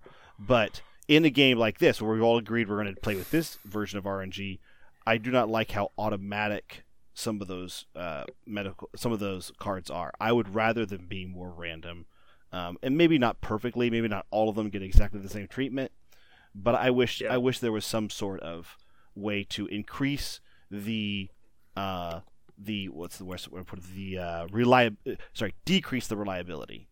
the reliability of the cards. Yeah. Making such a huge difference. I think that's a good point. I'm not saying field dressing needs to not exist. I think the mechanic of field dressing does need to exist. In fact, it alleviates a lot of the RNG results that we see. I'm just saying field dressing in its current iteration is too powerful. It needs to be toned down in some way. And maybe even see more cards like this, like not necessarily undaze people, but like I think exceptional healing is a great example. If you want to take insurance against dice spikes, I want to see more cards that give us insurance against dice spikes. Like we've seen 12 cards that add dice to an attack roll. There's so many different options that you're like, what do you want? Battle Lust? Do you want 1-2 punch? Do you want Battle Rage? Do you want like all these different cards that affect dice pools? Do you want Smash? It's like, how about instead we had like 9 different versions of heal cards that were very specifically good in some situations and not in others, as where med pack and field dressing are generically always good, so they're automatically applied. Like drop off versus special delivery. Perfect example. Drop off is too strong and too reliable for too many people, and sometimes like meta bending if you get them with the right combination of characters. But then special delivery is a lot more reined in and consistent. And so that's what I want to see. I would like to see field dressing and med pack maybe. Med pack's probably okay, but definitely field dressing needs to be like, well, what if every faction had their own like undaze a person card? So like maybe, for example, field dressing was the Avengers version, like just the most generic one. But then maybe Cabal says the person using field dressing takes 2 damage or something, like some kind of negative, but maybe only costs 2 instead of 4. Like we could start getting really interesting, and like maybe Doctor Strange's field dressing is at a very long range, but he has to have 2 friends nearby to play it. And so there could be all kinds of stuff we could see, and this is obviously very hypothetical, way down the road type stuff, but like I think we're all in agreement field dressing's too good. I think you guys believe it even more than I do. And I think that I would like to see it adjusted. But mainly, look for field dressing. Consider playing Grievous Wounds to counteract field dressing, because it is the best card in the game.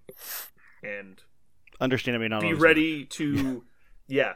If you're really worried about, like, if you see MODOK and field dressing, and you know that's a terrible combo you don't want to see happen... Take some stuff, take Shuri, take some control pieces, split those characters up. Don't let it happen. Like, there are a lot of ways to stop it. It's up to you. Only you can prevent field dressing. So, one way, like... I got it. I know. I saw it coming. I really did. He's like, oh no! It was it's fucking too coming. Late. No. It was so coming. Jeremy, But, only you can stop field dressings. it happens every game, and...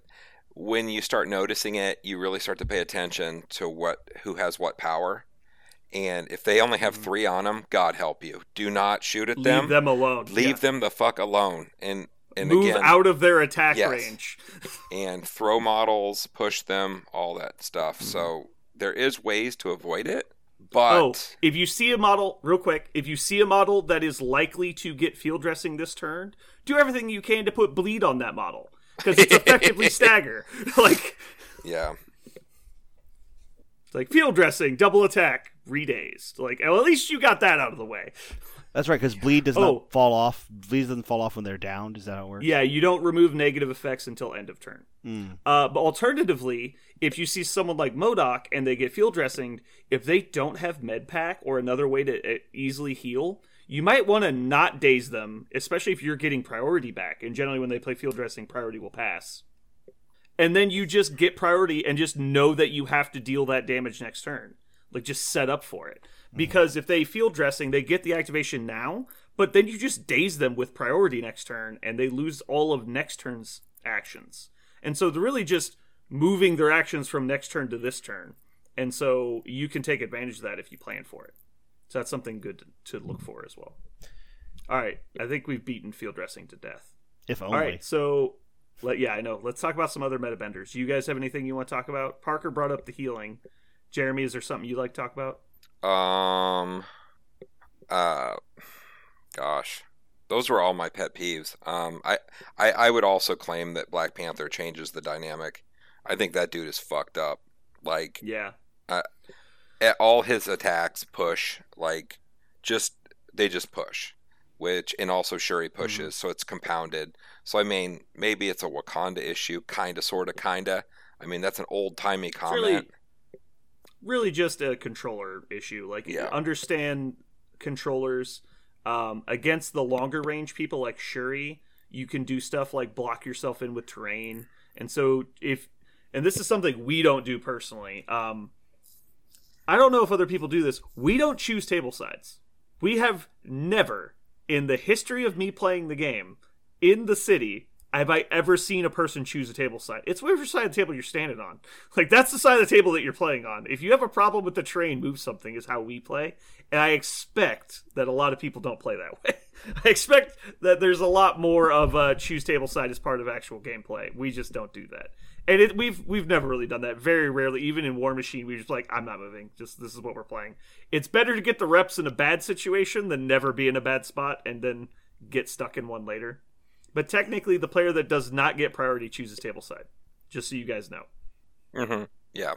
And so if you see Shuri or Black Panther, choosing table side is a lot more important because once you set up the scenario, or at least know where the scenario is going to be, you can look for terrain close to the objectives that you can use to pin yourself in so the pushes won't take you off the objective.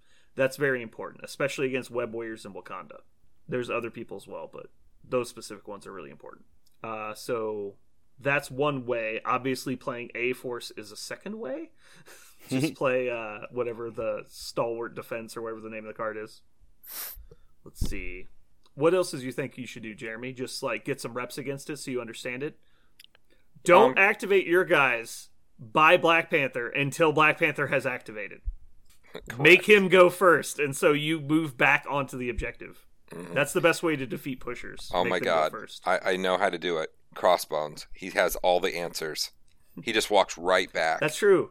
God damn. Talking about Shuri and Black Panther right now, including models in your list that are good against certain things, Sabretooth and Crossbones, both very good against Shuri.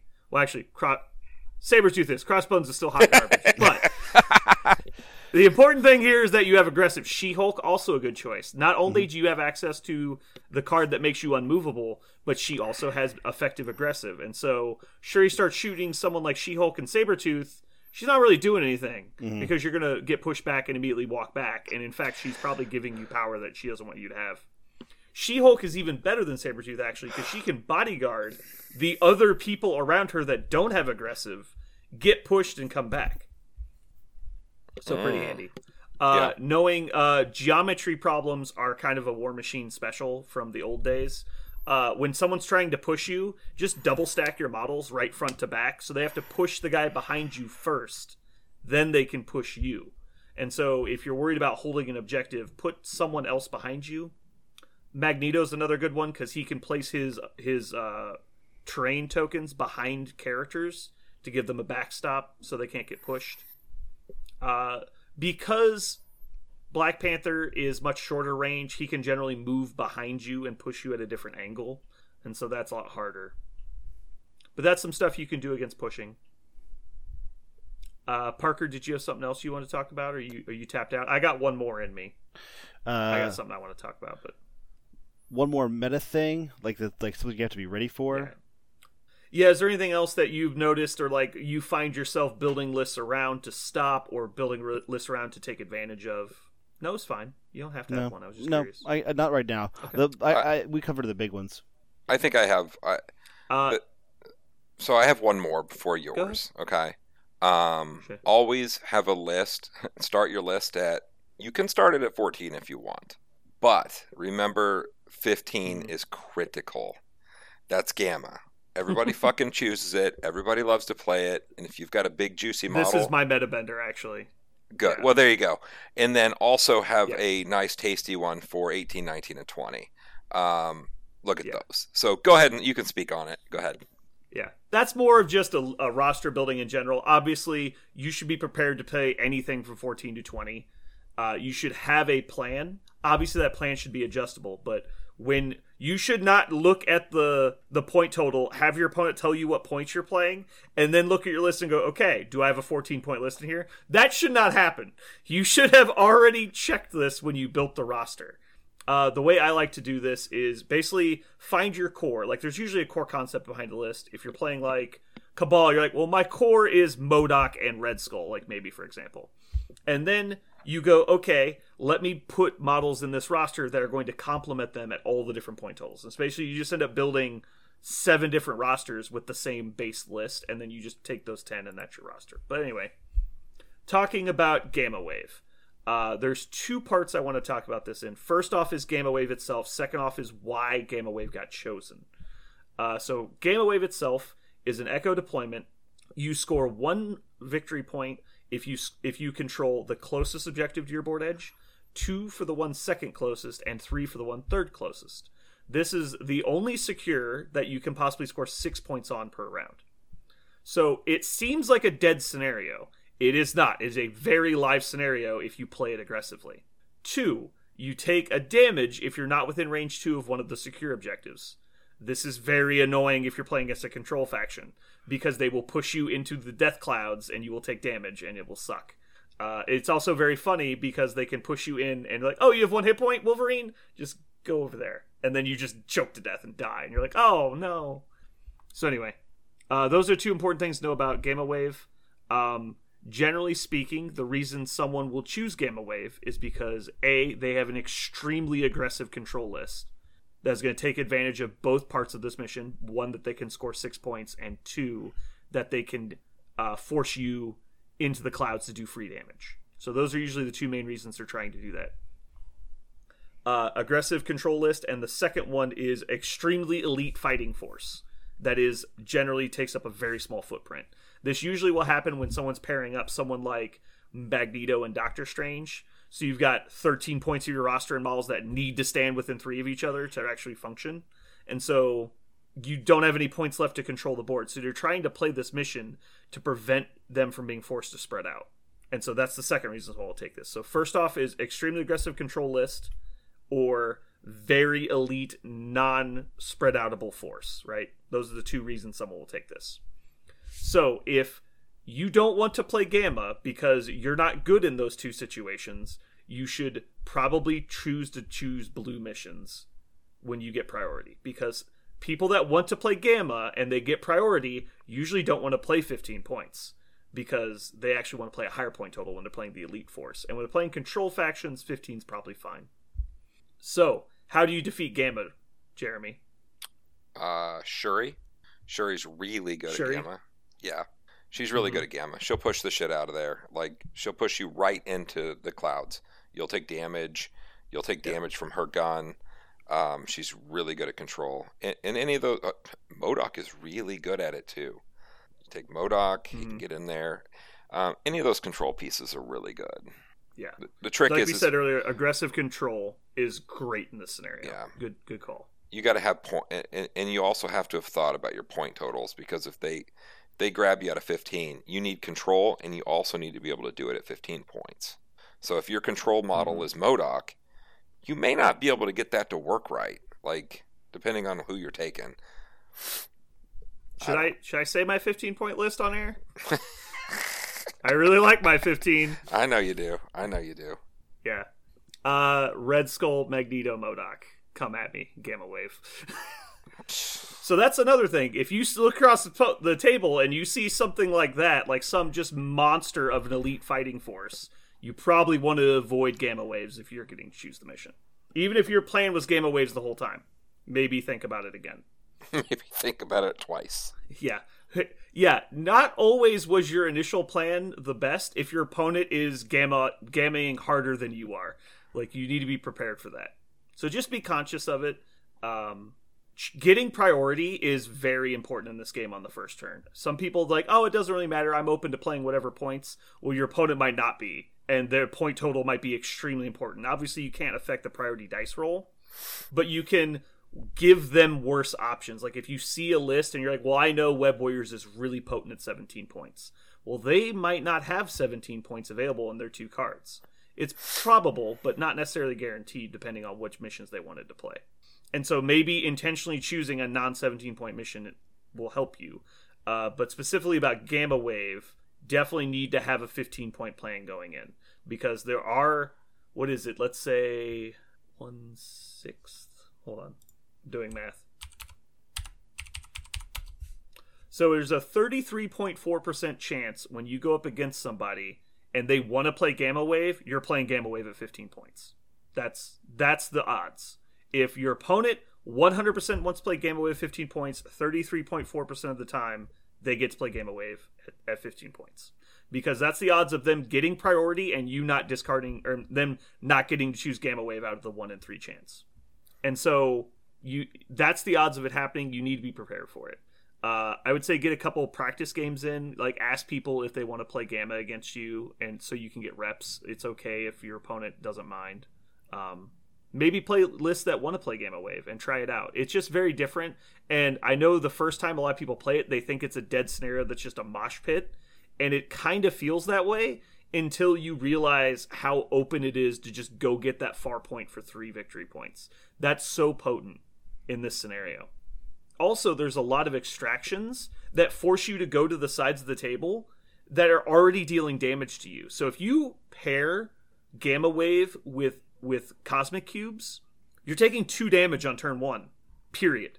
Because you're going to get the cube, and if you can't make it back to the objective because you're not movement long, you're taking damage for the cube, and you're taking a damage for Gamma.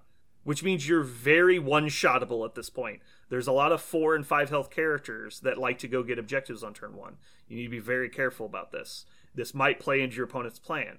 Or maybe, if your opponent's not willing to go get the objective, maybe you just go sit in the cloud. Like, depending on what extraction you choose. Obviously not with cubes. But if you choose a non-damaging snare like the Worthy, and your opponent doesn't line up to go get the side tokens, well, that means you're going to get 3 of the objectives. And so then if you can just manage to score the middle or the back objective a couple times, that's all you really need. Like, you'll get to 16 pretty quickly. So yeah, I play around with it a lot. I don't know that there's really an answer for it, because a third of the time, if that's what your opponent wants, that's what he gets. And actually, it's more than that. It's 2/3, so 66.6% of the time, you'll have to play Gamma Wave if your opponent wants to play Gamma Wave. But half of the time, they get to choose the point total. So just be careful of that. Parker, I don't know if you have an answer against how to play against Gamma, or Jeremy, but just kind of it's what it is. You need to be ready for it, though. It's very different than other scenarios. I was going to say, I think most factions and most lists can construct a 15-point like Gamma Wave idea. Like, I think it's pretty common. Most of the time when I have sat down in theory crafting with a list, very rarely, gosh, now I'm going to struggle to even think of a time where I wasn't like, this list can't pick Gamma Wave as an option for its cards because there's no way it can play Gamma. Like, usually it happens.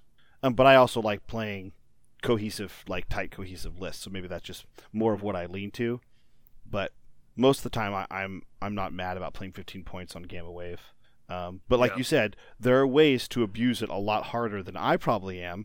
I'm thinking of a way to like flex into it, and if somebody else is gunning for it and saying this is the best thing you can do on Gamma Wave at 15 points, and that's how I'm going to win, then being just flexible may not be good enough.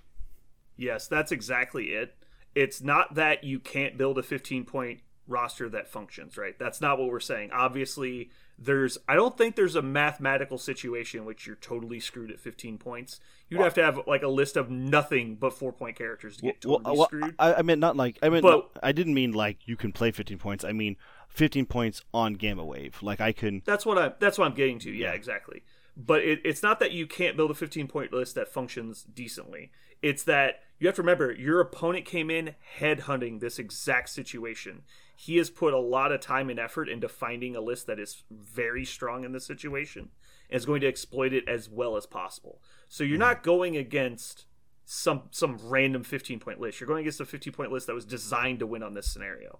And so that's why it's hard. It's not a normal situation. And because this mission is an odd point total that's very uncommon, but also B, very abstract compared to other ones, it's just a really hard thing to overcome if you weren't prepared at all. Jeremy, I thought you disconnected. You haven't moved in a really long time.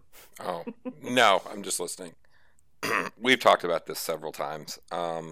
Yeah, it's it really is just frustrating different. though if you're playing some like weird spread out list like Web Warriors, for example. We've talked about this in I want to say it was episode 15 and 16. We were building our second roster, and it was, you do not want to get trapped in a glass case of emotion with the Hulk. Like, I'm Spider-Man. Like, I don't want to fight you. I want to push you. And even though you might be good at pushing people away or controlling people a decent amount, you're still stuck in this glass box because you don't have enough health to go run away, and there's no points out there anyway. All the points are in here. So it makes you fight very close range. So it makes all your long range attackers, like Hawkeye, is decent because he can hold your back point. But if you've got 4 ranged people, where do you go? Like, you're standing in melee with people, which is not what you wanted to do in the first place. So that's what you have to be careful about. A lot of times to deal with that, and it's always good to have people who charge or have a charge mechanic, because they'll get you back in the battle and you won't lose anything. You won't lose your half your activation. You can just come right back. So yeah, those are good. Yeah, so highly mobile characters or out of activation movement like Cyclops' Field Leader or the Cosmic Portal on both Thanos and Red Skull are decent. People with aggressive like Crossbones, Sabretooth, and She-Hulk are all decent at that. And honestly, Crossbones probably wouldn't be terrible in this situation because the big negative on him is he's so slow, and he only has to move in a straight line on this mission, so that wouldn't be so bad. He can dirtle right through the middle. And he's a 3-point beater with aggressive is pretty good on Gamma. Here he comes. Everybody, and so, watch out. Yeah, it's easy to complain about stuff until you look across the battle and it's like Zemo, Drax, Crossbones, and Red Skull, and you're like, what? Like, how is this a list? Oh, he gets another guy even. Oh my gosh. Yeah, that would be really weird. Yeah. All right, I think we're done with meta benders for today. I think we had a pretty good conversation about that. I wasn't sure where that was going to go. I think it worked out. Parker, why don't you take us into a comic corner? We're going to story time. All right, comic corner today. This one is a doozy. This is one I'd recommend if you've got a Marvel subscription, maybe to their electronic service, or you're interested in paying Marvel for Ultimate or whatever it's called. Yeah, or if you're interested in paying a hefty penny. I did not get this one until Christmas time came around because it's a big boy. It's one of the biggest books I have. It's the title is Marvel Infinity. It's one of the largest cross-title events Marvel ever attempted, and they really pulled out the stops for it. There's like 18 people at the helm of this, but chief among them is Hickman. I love him and everything he touches with a pen. He's a fantastic writer. I love what he does with sci-fi, and this is really displaying some of his best science fiction and what he does. This is actually takes place before the newest reset with Dr. Doom helps the universe gets reset. So this is kind of the beginning of the end for a lot of the main characters in the Marvel universe at the end of the last continuity. The reason why I brought it today is because there's 2 main plots going on. One of them is with the Avengers trying to fight off against a brand new race of bad guys that are running away from the end of the universe, and they're running into our universe to escape and also to try to stop the end of the universe by blowing up the Earth. So that's like one half of the story. But concurrently with that is a story featuring Thanos versus the Inhumans. And so since we both have Thanos and the Inhumans, or about to have the Inhumans in the game, this is actually the comic that got me to spend the most amount of time with the Inhumans, because there's a fascinating story in which, as it turns out, Thanos has had children all across the galaxy. He's spread his seed like buckshot across space. And he has had, apparently, prolific sex so many places, like a space Viking, just everywhere he goes, that basically he decides that his progeny is an affront to his philosophy, so he goes around to every planet he's ever sired a child and demands all of their children like to die, basically. And so instead of like finding his genetic blood relatives, he just tries to murder every place he's gone to. Everything below shoulder height has to die.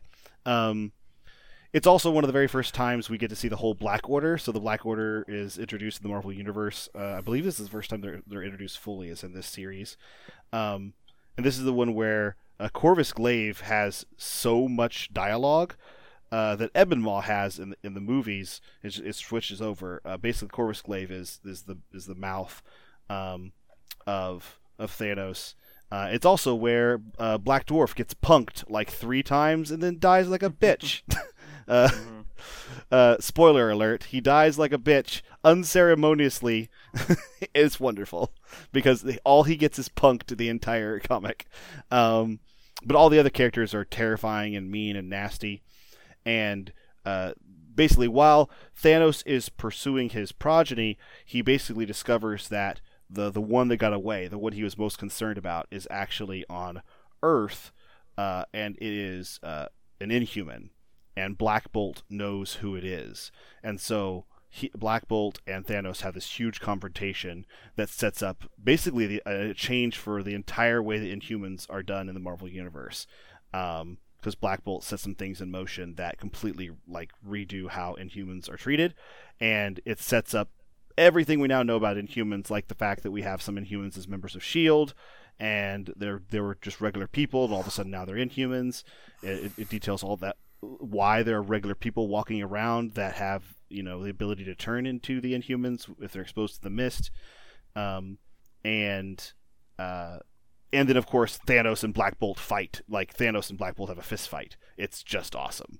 So if you're excited about the new Inhumans and you want to see how they're kind of treated in the Marvel Universe, even though there's been a reset of continuity, the way basically Infinity, the cross title event, sets up Inhumans in the modern Marvel Universe. Even though there's a reset and some things were retconned, a lot of the things about them are still exactly as it was left in Infinity.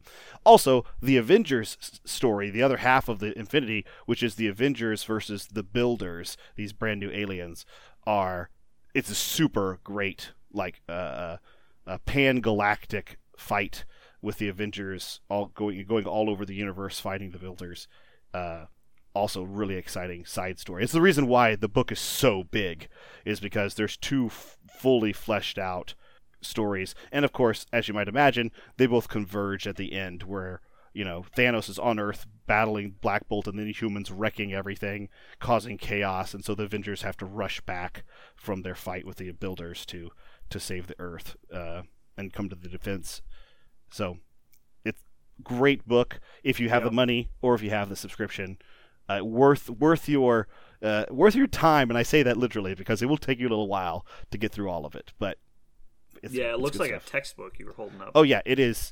It is like a math book. It is enormous, but very worth it. The art's fantastic. It's shared by like 5 or 6 different artists, but Jonathan Hickman's at the helm, kind of the main story, and then of course he has sub-writers doing some of the side stories. There's just so much like story to tell with this. It's really good. Alrighty. Cool. Alright, let's move on to closing, and then we'll ramble a bit after. Alright, well, this has been Brandon. And Parker. And Jeremy. And thank you for listening to Infinite Podcast on Infinite Earths.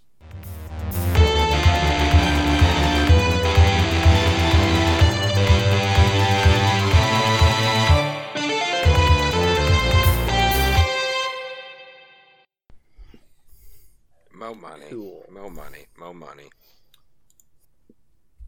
Nope. I hate all of you. Begin to hate. What did you do? Anger leads to hate.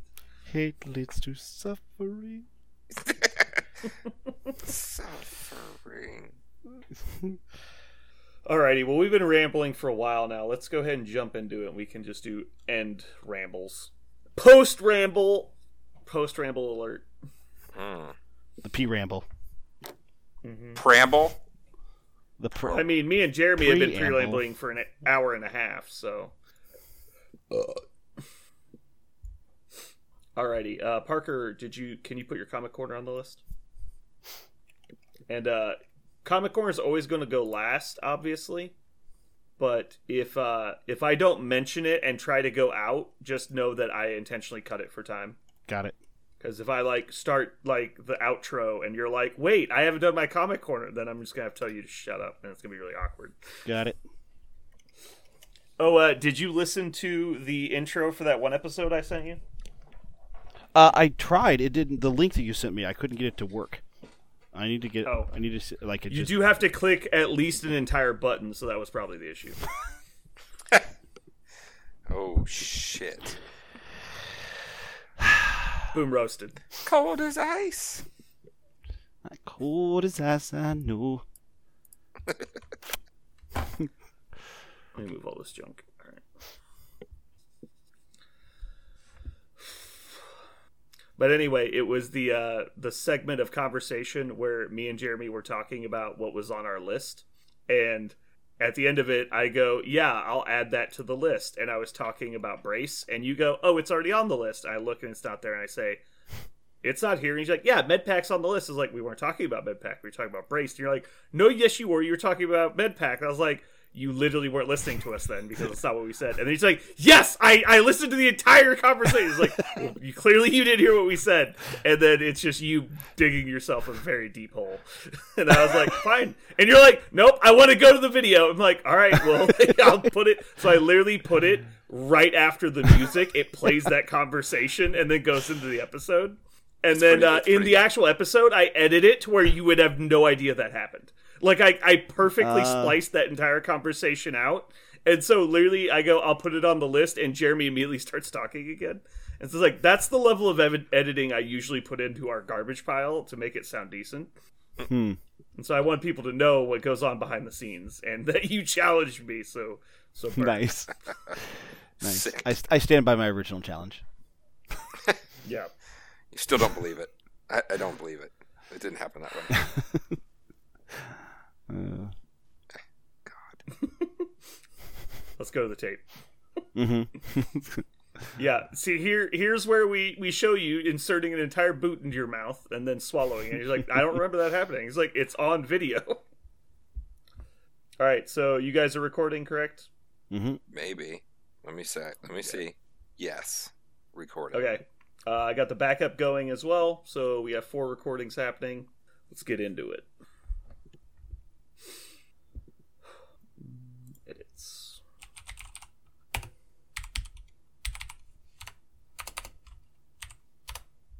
Oh my god.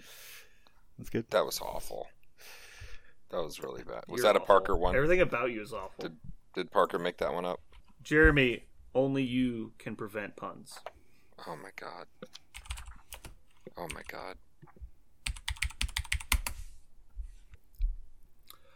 So, couple things. First off, I have been rewatching the MCU movies in chronological order. I'm at Ant-Man right now, but I'm also been thinking about rewatching them, and I wanted to bring this up because you mentioned it. Corvus Glaive doesn't do a lot of talking in the movie, but he also only really has one interaction. And it's it's not with a group of people, it's with, just 2 people. Because they're in, the train station in Infinity War. Right. And he never really talks to anyone ever again, because he's hurt. And so, I think Ebony Maw, you could make the argument Ebony Maw became the mouth just because he was the guy talking to a group of people. And so I don't know if that was an active decision they made, or if it was out of necessity, because they needed someone to do the exposition, and it couldn't have been Corvus because he wasn't there.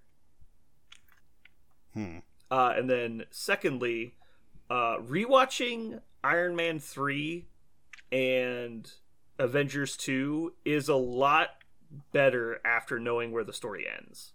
Iron Man 3 is, obviously, it has some bad directorial points, they messed up a lot of dumb stuff. Then there's the whole Mandarin debacle. But honestly, the movie was actually fine, other than like the really bad placed comedy in the movie, which clearly they reconciled later when they moved to different directors.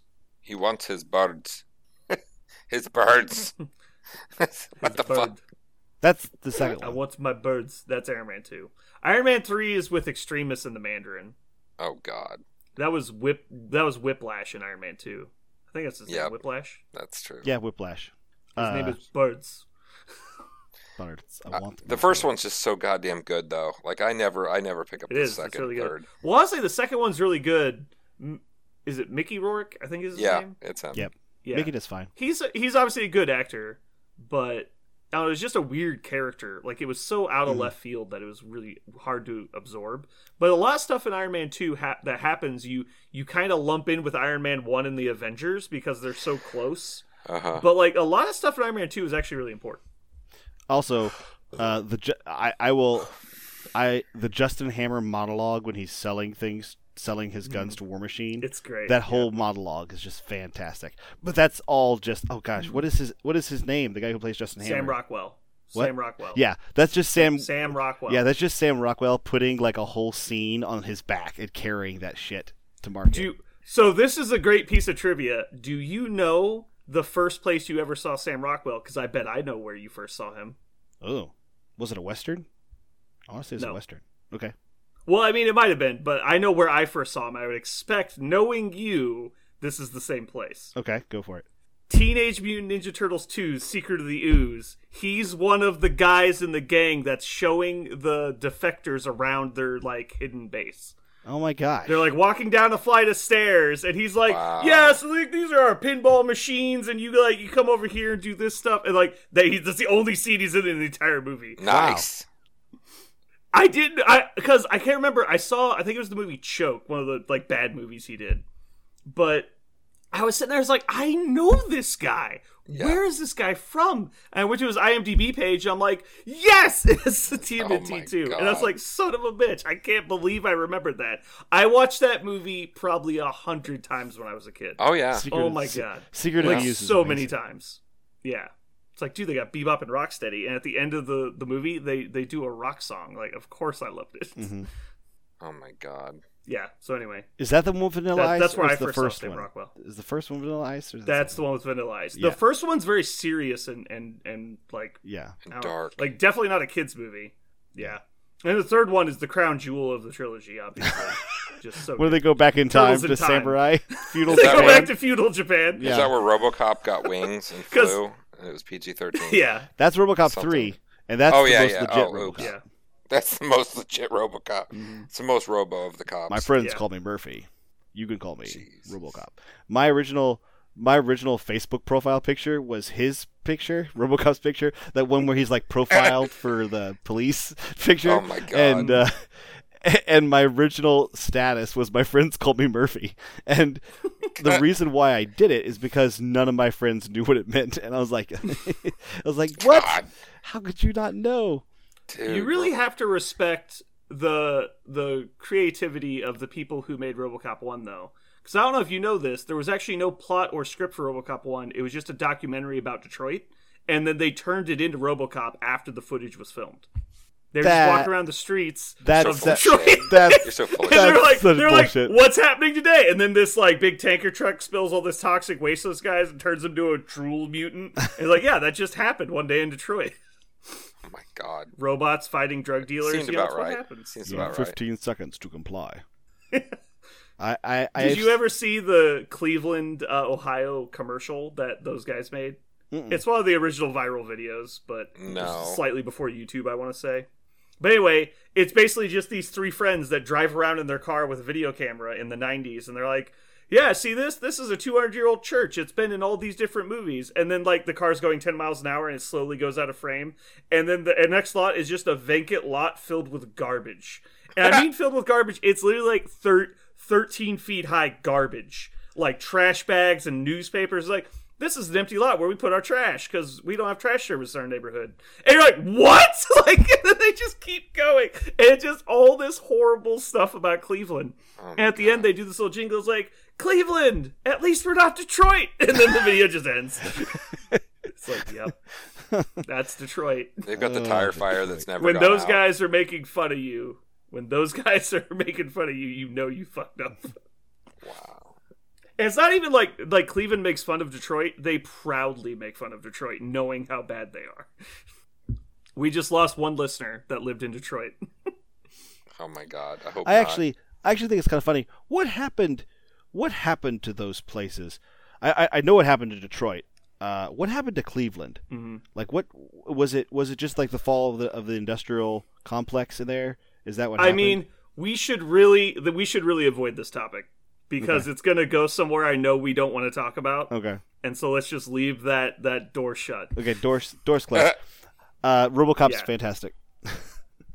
Dude, the first RoboCop is amazing. Yeah. Mm-hmm. Dead or alive, you're coming with me. Man. The commercials. The commercials they made for that movie were so brilliant. Yeah. Oh my God. It's like Starship Troopers. Yeah. Do you want to know more? Sunblock 5000. My favorite desire to know more intensifies. My favorite scene of Starship Troopers, the one I'll never forget, is during the movie. What's her name? I can't remember her name. The main girl character. Diz. Well, Diz is the military chick. Diz is the military. The Navy girl, the one he likes at the beginning. I can't remember. Starts with an A, I want to say. Carmen. Alana Carmen, right? Carmen, yeah. Carmen. So the Carmen character, at one point near the end of the movie, she gets stabbed through the clavicle with a giant spike, and it goes down like past her tit, like a huge amount into her body.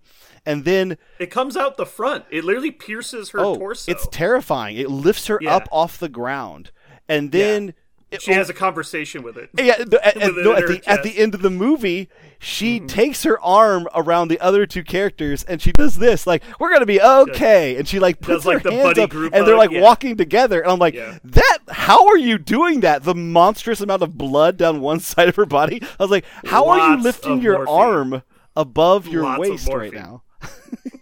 It seems I remember as a child going, wait a minute, like, I know I just watched this whole movie and never, like, suspended belief the entire time. I never blinked.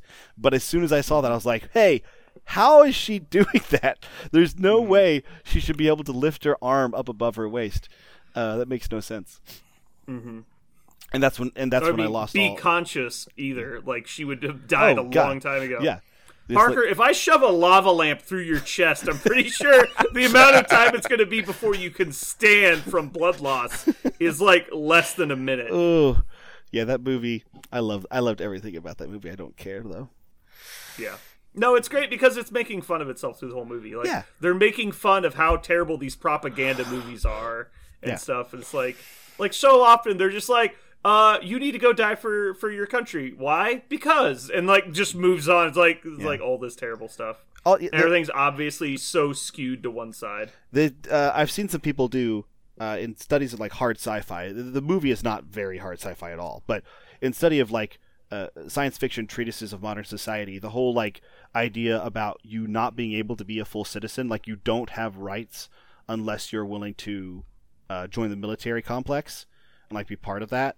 Is like you have to exchange your time and your life, a portion of your life for rights, is something we see. And, there are lots of modern societies that do things like that. Like you can't attain citizenship or service is mandatory.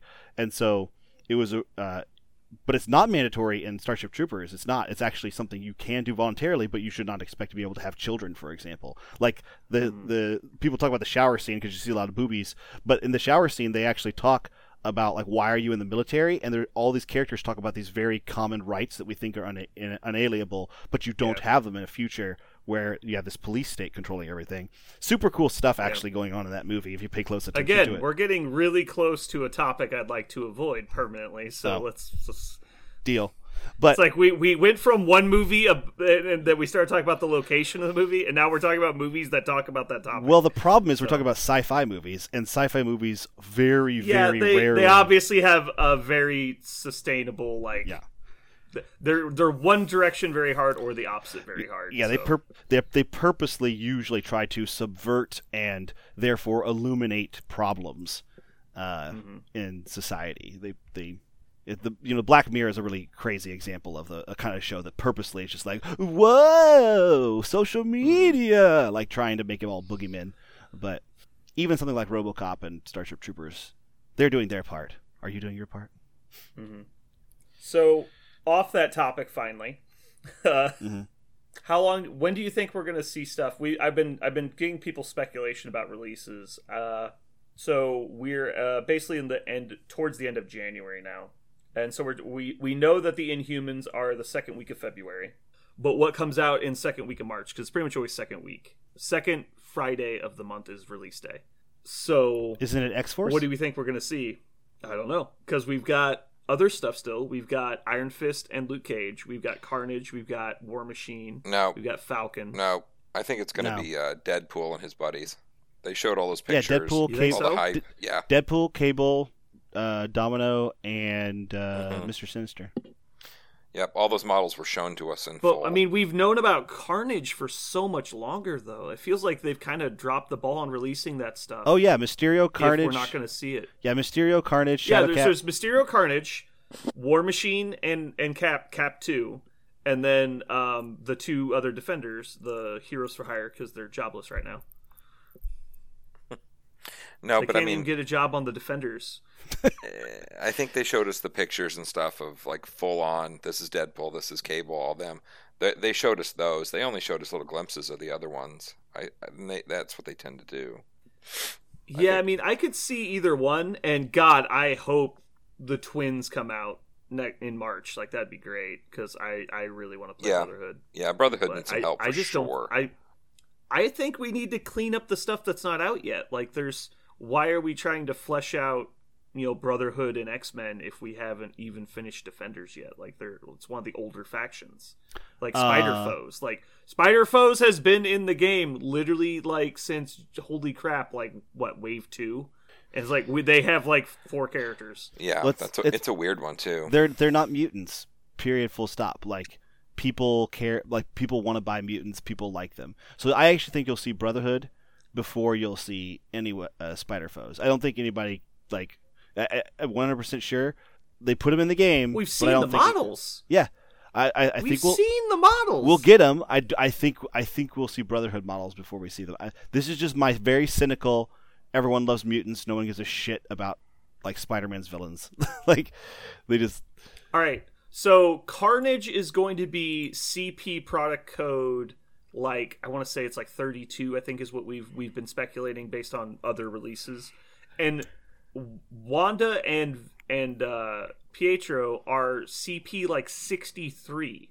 So if 63 like comes out before 32, I'm going to be actually upset. Like even though I want those models really bad, that makes no sense. Like, and maybe COVID slowed everything down, but I can't believe they would have posted that picture like on New Year's. Like the picture's 2 months old. Like when did the X-Force video come out? Probably before that, but yes, it was November. I bet we see X-Force, then probably Carnage. Did we ever see a Shadowcat? Black Cat. Did we ever see a Black Cat model? I don't think we did see Black Cat.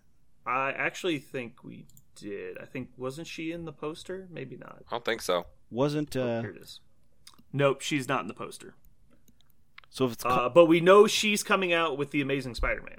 Wait, what's the Amazing Spider-Man? There was. Oh, did you not see this? I don't. There remember was that. Oh yeah. Now I remember. Yes.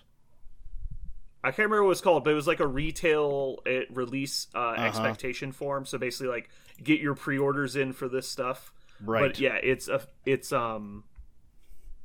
yeah, that's how we knew about Falcon and Captain America and War Machine first. That's the first time we knew about that. So it's Black Cat, Amazing Spider-Man. We found out we're getting Spider-Man 2.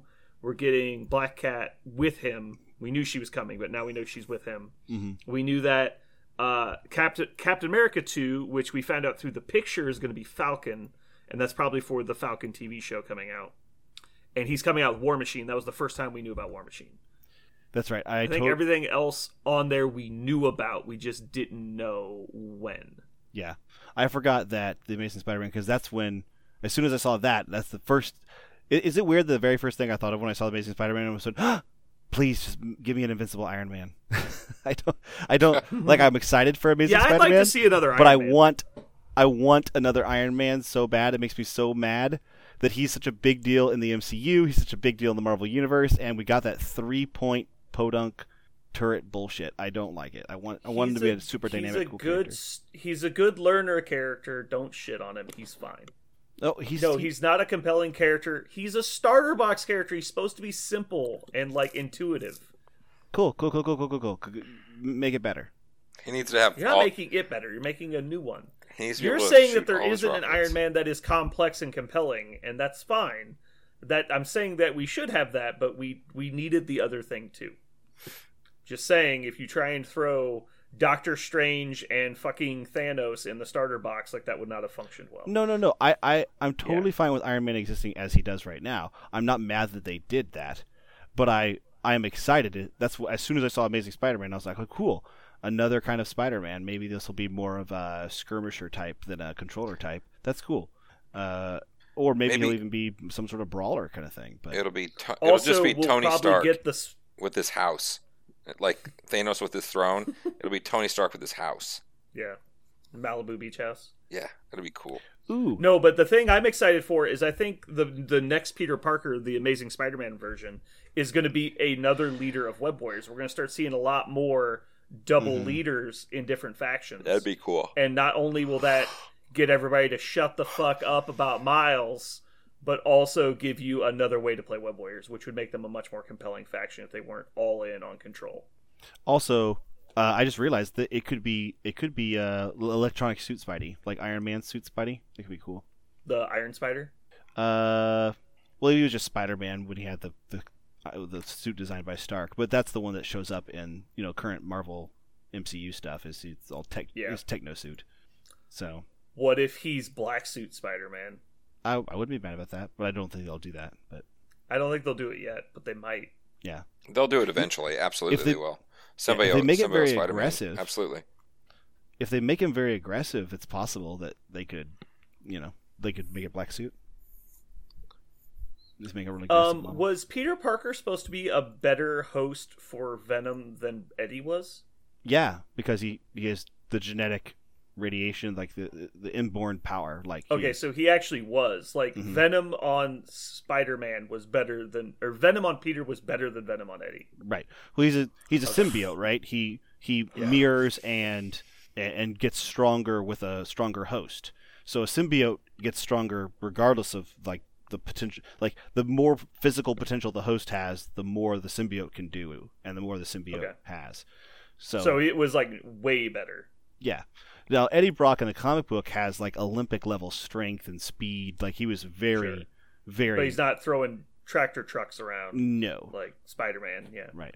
But Spider-Man also was constantly holding himself back, right? The symbiote was trying to push him to, extreme violence, and he was holding himself back. And Eddie Brock, is the lethal protector. He does what the fuck he wants. No, right. I get that. I was reading for Marvel Strike Force, the SSM's passive is perfect host. So I was just curious if he was actually the perfect host. Yeah. And it sounds like he is. Yeah, I don't know if he's... Go ahead. I was going to say, I don't know if it's fan art or if it's actually from a comic, but Venom attaching himself to Thanos, and I thought that was pretty cool.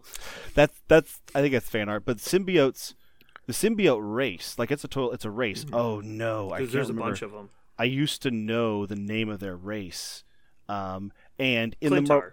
Yeah, that's it, Clintar. Yeah, you got it. Yeah, duh.